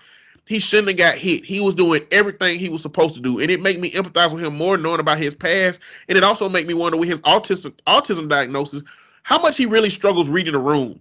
How much he really struggles reading the relationships between people and how jokes impact people and things of that nature. Like, how much has he really learned to do that? I mean, versus does he struggle? That part don't even, because this is a joke that any comedian, autism or not, would have made. Because it's a very surface level. Like, there is no reason to think that anybody was going to get that low. And there are comedians that don't give a fuck about you getting mad. But, like, I don't think this had anything to do with him not being able to read the room or knowing that I don't think anybody would have knew. Not even that. Not even that. I mean, like, just across his career, knowing that Will or Jada may have a problem with this if he told that joke. You know what I'm saying? Like, contextually speaking, in his mind, does it reset all the time? Like, he's not connecting the past instances where they talk about Will and Jada talked about, or Will talked to him about a joke he made about Jada before. Like, in his brain, is he saying, you know, I should tread lightly about these kind of jokes about certain people because this thing might be this? And this joke ain't one of those, but it's like, if I had told a joke on you, 3 times in the past, I would definitely think twice about telling a joke on you this time, especially if I had issues communicating with you based on the last joke. Like, you didn't like the last 3 jokes, and now I feel like this one is going to be safe. Safe is still relative. That person might not want to hear nothing from you. But is that even the job of the person telling the joke? You know what I'm saying? Because he don't write all his jokes. It said that Amy Schumer wrote this joke. But the thing about it is, they practice. So, like, let's say he couldn't do that. They practice these jokes beforehand. Like, they don't go out there on the stage and wing it a lot of time. Most of it. And so this has been run through other people. And Jada already had this haircut at that point in time. Yeah. She been had this haircut. I don't know when she enough to know how long she even had the haircut. It's been a little while. I don't really. Again, I'm sorry. I'm just really sick of them. So, like, I don't remember exactly when. It wasn't enough time for the joke to be previously written. It wasn't written on the spot. It wasn't one of those situations. Like, I just don't. It's so fucking stupid, bro. Like, and again, it's just been. And you can't escape it if you get on social media. It's that we're a weekend and people are still talking about this shit. I'm tired. It's like I can never hear another thing about Will and Jada and die happy. I don't want to hear nothing else. I don't care. I don't want to know nothing else about their life. Acting your movies, that's cool. But I don't give a fuck about nothing else going on with them. I'm tired. Like, I feel like it's harassment at this point. Like, shit, I don't care about your life or your relationship or your marriage or whatever. If it works for y'all, cool. Just shut the fuck up about it, please. Please. It's such a difference between them and, like, other couples that you don't never hear nothing about. Like, Beyonce and Jay-Z are a lot more vocal now. Beyonce made Lemonade, but it's still in very calculated ways, right? They don't put all of their shit out there. No, when that Solange elevator shit happened, that shit was in the news cycle for a long time. What you know about? It was, but that was not that's some, like, even that was, they never came out and talked about it. They never, like, everything that got talked about their situation was conjecture, because they never came out and said shit about this. So what? Will issued an apology and Jada posted a tweet. I'm not even talking about this situation. I'm saying that they talked a lot before this about their shit. I'm not talking about this specific situation. I'm just tired of hearing about them in general. Listen, like, well before it wouldn't be like this if men didn't get so mad about the August Alsina thing. It would not be this. Like, the red table talk been going on for years. It wasn't even that big of a conversation. It was just another family talking about their family. The Kardashians, it's a whole bunch of people that do that shit. On all of them housewives show, everybody's talking about their family. They do, and look at how much people have comments and say shit about the Kardashians. That's all it's like when you do that, there's shit that come with it. People gonna have their opinions, and they're gonna say shit. The Kardashians get talked shit about all the time because of them oversharing, and that's fine. And I think they okay with it. You don't ever really hear them complaining too much about it. They kind of have the sense that all publicity is good publicity. But for the people that were saying, well, Will and Jada could only take so much, people been saying all of this shit about them. People been saying all this shit about them because of them. We wouldn't know any of this. Even with the August Alsina thing, when August came out, they still didn't have to say anything.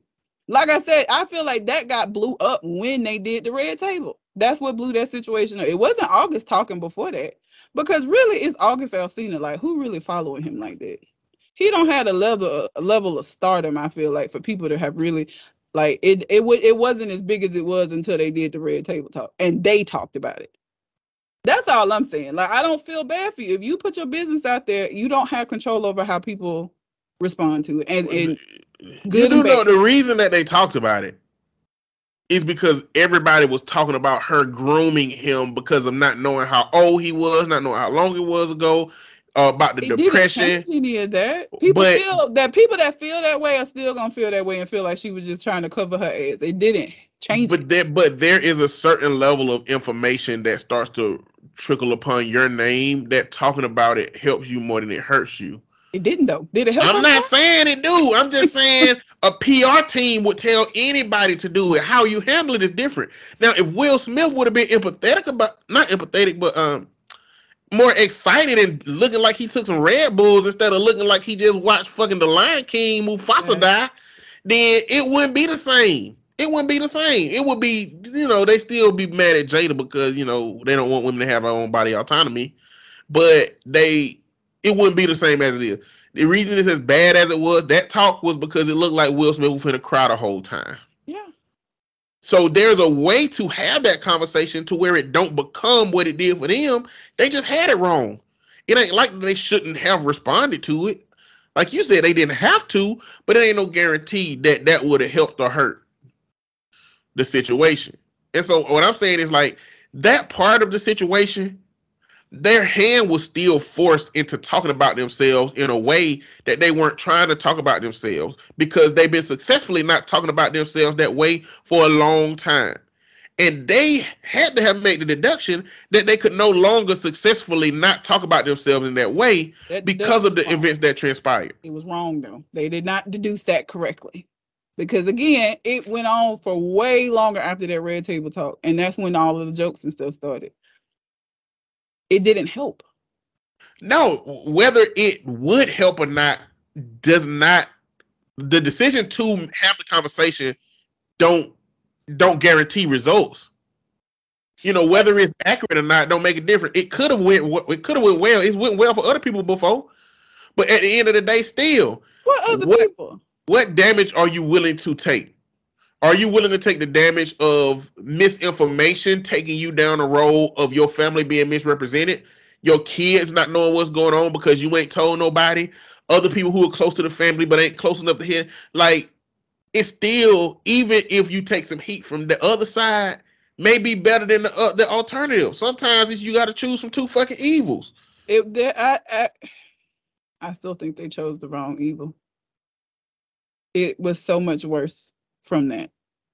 And it's not like it was her show. If Will, whatever was going on with him, that they didn't have to put out that show with him looking like that. The thing about it is, if she had went on Good Morning America or some other show that was scheduled and they didn't have no control over it, okay, Will look like that on there. They didn't have if he was not in a good, whatever was going on with him that day, they had him looking like, I would not have put that out. Why would you put that out? They had complete control over that. Why would you not do it again? Or like, Jesus Christ, like he looked like that was the worst moment of his life. I've never. The calculation was probably that this was going to be an emotional conversation, regardless, and it wouldn't have made sense for the motherfucker to be smiling like Willy Wonka out in that motherfucking conversation. He didn't have to look like how he did on Pursuit of Happiness. They probably did. It was a poor calculation.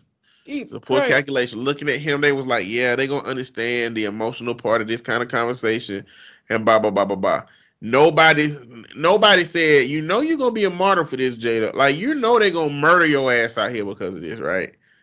You know what I'm saying? And Will looking like he looking, you know, you're gonna become a meme 5,000 times over, right? They're still using that meme even now. Like, I don't know. Like I said, if I was gonna be famous, I would take the Jay-Z Beyonce route. Because even when shit gets released, they was mum as fuck. When that footage got released of him and Solange in the elevator, they still didn't say a goddamn thing. They just let that shit die out and moved on. They didn't even. Because they music artists. They talked all this shit in their works and their projects. She talked shit about him in Lemonade, and he talked shit about himself in 444. That's what they did. What does that have to do with anything? What you mean? Okay, them being music, what does that have to do with them keeping their private life private? Them albums were the epitome of them not keeping their private life private. Just because they talked about it in a more methodical and artistic way, Jada and Will don't have that kind of artistic work. They act, they read scripts, they follow other people's instructions. You have to talk about it at all. I don't know. Ask Jay-Z and Beyonce. They talked about it. Well, that kind of music makes sense to me. Like, I got cheated on music. Women love that. Like Lemonade, so that was a good business decision for them. But it was not a good business. What I'm saying is, you can't act like Beyonce and Jay-Z life just private. I mean, we still do not know how much of that music speaks to what actually happened. You still don't know. They have not come out and had a conversation and sat down and said, I did this and Beyonce did that in the way that Will and Jada have done. They specifically spoke to their relationship. That music could be anything. You don't know how much of that has something to do with them and how much of it doesn't. They leave that up for people to assume and decide. That's still different. I feel like you still overrepresenting how much Will and Jada shit is out there, because all of this that's being talked about came from one conversation. Jada had talked about their relationship on the Red Table Talk before that. Inconsequential shit. She talked about their past, talked about him buying the house that his ex-wife wanted for Jada. Like, yeah, little shit that she been putting out about their sex life, how she wasn't happy with it. That's not inconsequential. That's not small. That's not a little thing. I don't remember what she said. She didn't say she wasn't happy with their sex life. But I know it said something implicating about that it not being enough for her. But it was in a greater context. But that still wasn't the conversation that's a part of what the reason that people are tired of Will and Jada is. That wasn't a part of that. Nobody was talking about Will and Jada at that juncture the way that it's being talked about after that one conversation. That one conversation, Red, is the reason that you intentionally stopped wanting to hear about Will and Jada relationship. That one conversation was the reason. And their hand was forced in that topic. Even if they made the decision to talk about it, but that topic coming up didn't have nothing to do with them. That topic coming up didn't have nothing to do with them. That conversation that started happening about them didn't have nothing to do with them. Whatever decision they chose to make after that, they made it, but it didn't have nothing to do with them. It turned into being about them because of how Will Smith looked when he was having it, and people compiling everything Jada said and making her the villain. And that conversation made you say, I don't want to hear about this shit no more. It was one conversation, player.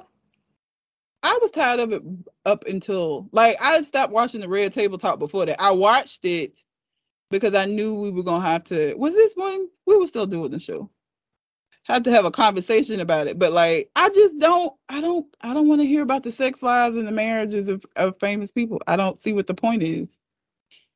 And maybe that's because I'm a therapist and I have to listen to people talk about this shit all the time. And it's just probably. I don't want to fucking hear it, bro. Some people don't want to hear stories about women murdering their husbands, hiding their bodies. Exactly. You have it's your prerogative not to fuck with that stuff. But people eat it up. People eat it up all day long. It's not like this ain't been making people clout for the longest. It's how they edit these shows, and this is what it does. And that's fine. But again, for the people that are saying that they had just had enough and it was too much. I don't got no empathy. I ain't got no sympathy for Will and Jada. Not right now. Will, as a man who talked about his mental health issues, he need a therapist. And if he got a therapist, he need a better therapist. You know, maybe him and his therapist done enough work. He need to go somebody else. He can't be climbing up no goddamn mountains trying to get some fucking snow healing, goddamn. You need to get some regular ass brain cognitive healing. Some fucking PTSD trauma related shit. Cause, you know, all them motherfucking Instagrams you be doing up on them mountains and buildings and shit, that ain't helping. You came right back down here to the Grammys, Oscars, and slapped a man in the face because he told a harmless ass joke to a wife who should be able to handle the shit, because it ain't like she ain't been being roasted over the last goddamn since August Alsina. Like, if she can't handle that piece, come on, man. I'm trying not to be insensitive to alopecia and to other ailments and things that could be going on with the people that would make them sensitive to a thing, but you knew where you was at. I mean, y'all should have got up and left. You know, and it's real peculiar that the last Oscars, them two was protesting the motherfucker until Will Smith got a spot in there. It make it seem like they were protesting because they wanted Will Smith to be in the running for something. What? Out of the Academy now. He resigned. I don't even know what the fuck that means, but he stepped down. He's no longer a part of the Academy. There's a lot of people that's been expelled from the Academy, but at the end of the day, you know, the Grammys, the Academies, all that shit, they've been hosting pedophiles and rapists for a long time, man. It ain't, I mean, Woody Allen, fucking Harvey Weinstein, like, they've been upholding some shit motherfuckers for a long time. You know, so it is what it is. This organization ain't fucking a moral high ground, no way. You know, it's a lot of motherfuckers post doing bullshit that's been getting awarded for stuff. Well, they didn't say they was gonna take away his award. He just, again, I don't know what being a part of the Academy means. I don't know what that means. But you know, also, but if they take the award away, that is a fucked up invalidation. Like, because this award was won, it was given to Will Smith, but like, it's a whole bunch of people that went into that. It just makes it seem a lot less valid if you can say, okay, this thing that we dictated was valuable ain't as valuable as we thought it was, so we'll give it to the next one. The face of stuff always. This is why you have to be careful about who's the face for things. Not to say that I'm just saying in general, that happens a lot where there are people behind the scenes that work hard, but you have the person that's the face that may fuck it up. That happens a lot outside of this. He's the face of it. Yeah. You know, and unfortunately shit trickles downhill. But one funny thing that I saw, Mel Gibson was being interviewed on a show, and they asked him about this situation, and his publicist immediately cut in and said, "Oh, that's all our time." And the host kept trying to like get his opinion on it, and she was not fucking having it, because she knew Mel Gibson would have said some just outlandish bullshit. So his publicist stepped in and she was like, "Nope, we're not gonna do that." He probably would have said some old racist shit. She cut that shit out quick. And when he asked again, he was like, James, that's all our time. That's gonna be it." Bro, don't ask Mel Gibson and Russell Crowe nothing about no damn black people. Oh, she cut in so smooth. You remember Russell Crowe, Azalea Banks was on party with Russell Crowe, and he kicked ass out. Yeah, don't ask them nothing about the blacks. They don't fuck with them. Well, I'm sure he asked to get some kind of a crazy soundbite from Mel Gibson, which is why the publicist was like, "Not today. You're not finna make him be a meme. We're not finna go down." That's a publicist. That's the publicist that you need on your side, is a bitch like that who gonna keep you from making a fool of yourself. That's who you need. We over 2 hours, but listen. I didn't think that a time would come where something happened to an actor that I value that I immediately knew I might not see any more of that actor's work or anything new. So news about Bruce Willis done really, it hurt for real. Yeah, it is. I didn't realize how much I love Bruce Willis in everything I see Bruce Willis in. To see him have aphasia which is a cognitive disorder where you can't find the words you need, you can't write, like you lose a lot of your ability. And it would be one thing if like we didn't know about this, but at the point that the family comes out and said that he is retiring or taking a break from acting, it got to be rough. It got to be bad. It got to be to a point where they can't stop people who talk to him from realizing that something is wrong. I hate that. I really do. And That makes me sad. To be honest, I couldn't think of anybody who, like Bruce Willis. I really, really like Bruce Willis. Yeah. And when I saw that, I was like, no. Like, and that was the first time I've had that reaction as it came to an actor who I might not see that shit again. I just didn't realize how much Bruce Willis would intertwine. Like, the two movies I've probably seen the most in my life is The Negotiator is number one for some reason. I have seen that movie so many times. I like it. But then also Die Hard, the first Die Hard. Die Hard with a Vengeance is my favorite one because it's him and Samuel L. Jackson and the two of them. That's my favorite. But Die Hard used to always come on the holidays. And so you can see Die Hard over Christmas time 5 or 6 times before the holidays over. Oh, yeah. Just because it's a movie that takes place during the holiday season. So I used to see it all the time under that context. But yeah, with Avengers was my favorite one because at the beginning they had Bruce Willis with his sign that said it said something about niggers. And the goons saw him and Samuel L. Jackson came out and saved him. And they're like, why you save me? He said, if they kill you in the hood today, there's going to be 30 cops in the neighborhood with itchy trigger fingers tomorrow. I was like, oh, shit. I like how that movie started off, though. That was a good movie. Well, and their relationship as a group, it was just funny. They were funny together. Yeah, they were. I don't know why they let goddamn... What else they playing together? They played in Pulp Fiction together. Did they play in anything else together? No. Sure they did. I mean, they probably have, yeah. Some damn paperwork, but I know they played in Pulp Fiction. Except I don't think Bruce Willis and Samuel L. Jackson. I don't think they crossed paths in the movie though. It was John Travolta and Bruce Willis that crossed paths. Oh, in Pulp Fiction they didn't. Yeah, John Travolta. Yeah. He sprayed John Travolta up in that house when he left that gun on the counter. Because he interacted mostly with Ving Rhames. Yeah, he interacted with Ving Rhames. Oh, yeah. Yeah. Ving Rhames get his booty took. Yeah. Yeah, and he rescued him. Yeah. Yeah. So that was who he interacted with mostly. It was a hell of a movie, y'all. If y'all ain't seen it and you heard all these little moments we just talked about from it, yeah, it's that weird. It's such a random fucking occurrence of things. Like, if you come in on the middle of that movie, you will not know what the fuck is going on. Nah, because it's Quentin Tarantino, which means to match the movie up. He cut it into little different pieces. You have to watch it from beginning to end, or you're gonna not know what's going on. And even watching it from beginning to end, it's still very disjointed. Matter of fact, Leroy Ketchum, he got one of them bad motherfucker wallets, don't he? I think he does. Yeah. Which is another part of Pulp Fiction. Yeah, you should watch it. You just have to see it. Yeah. I had a couple more news items that I'm just gonna mention. Ron DeSantis signed the Don't Say Gay bill with his bitch ass, number one. And I'm gonna talk more about that next week because I do want to let the week catch up with that news and what that what processing comes from that in terms of how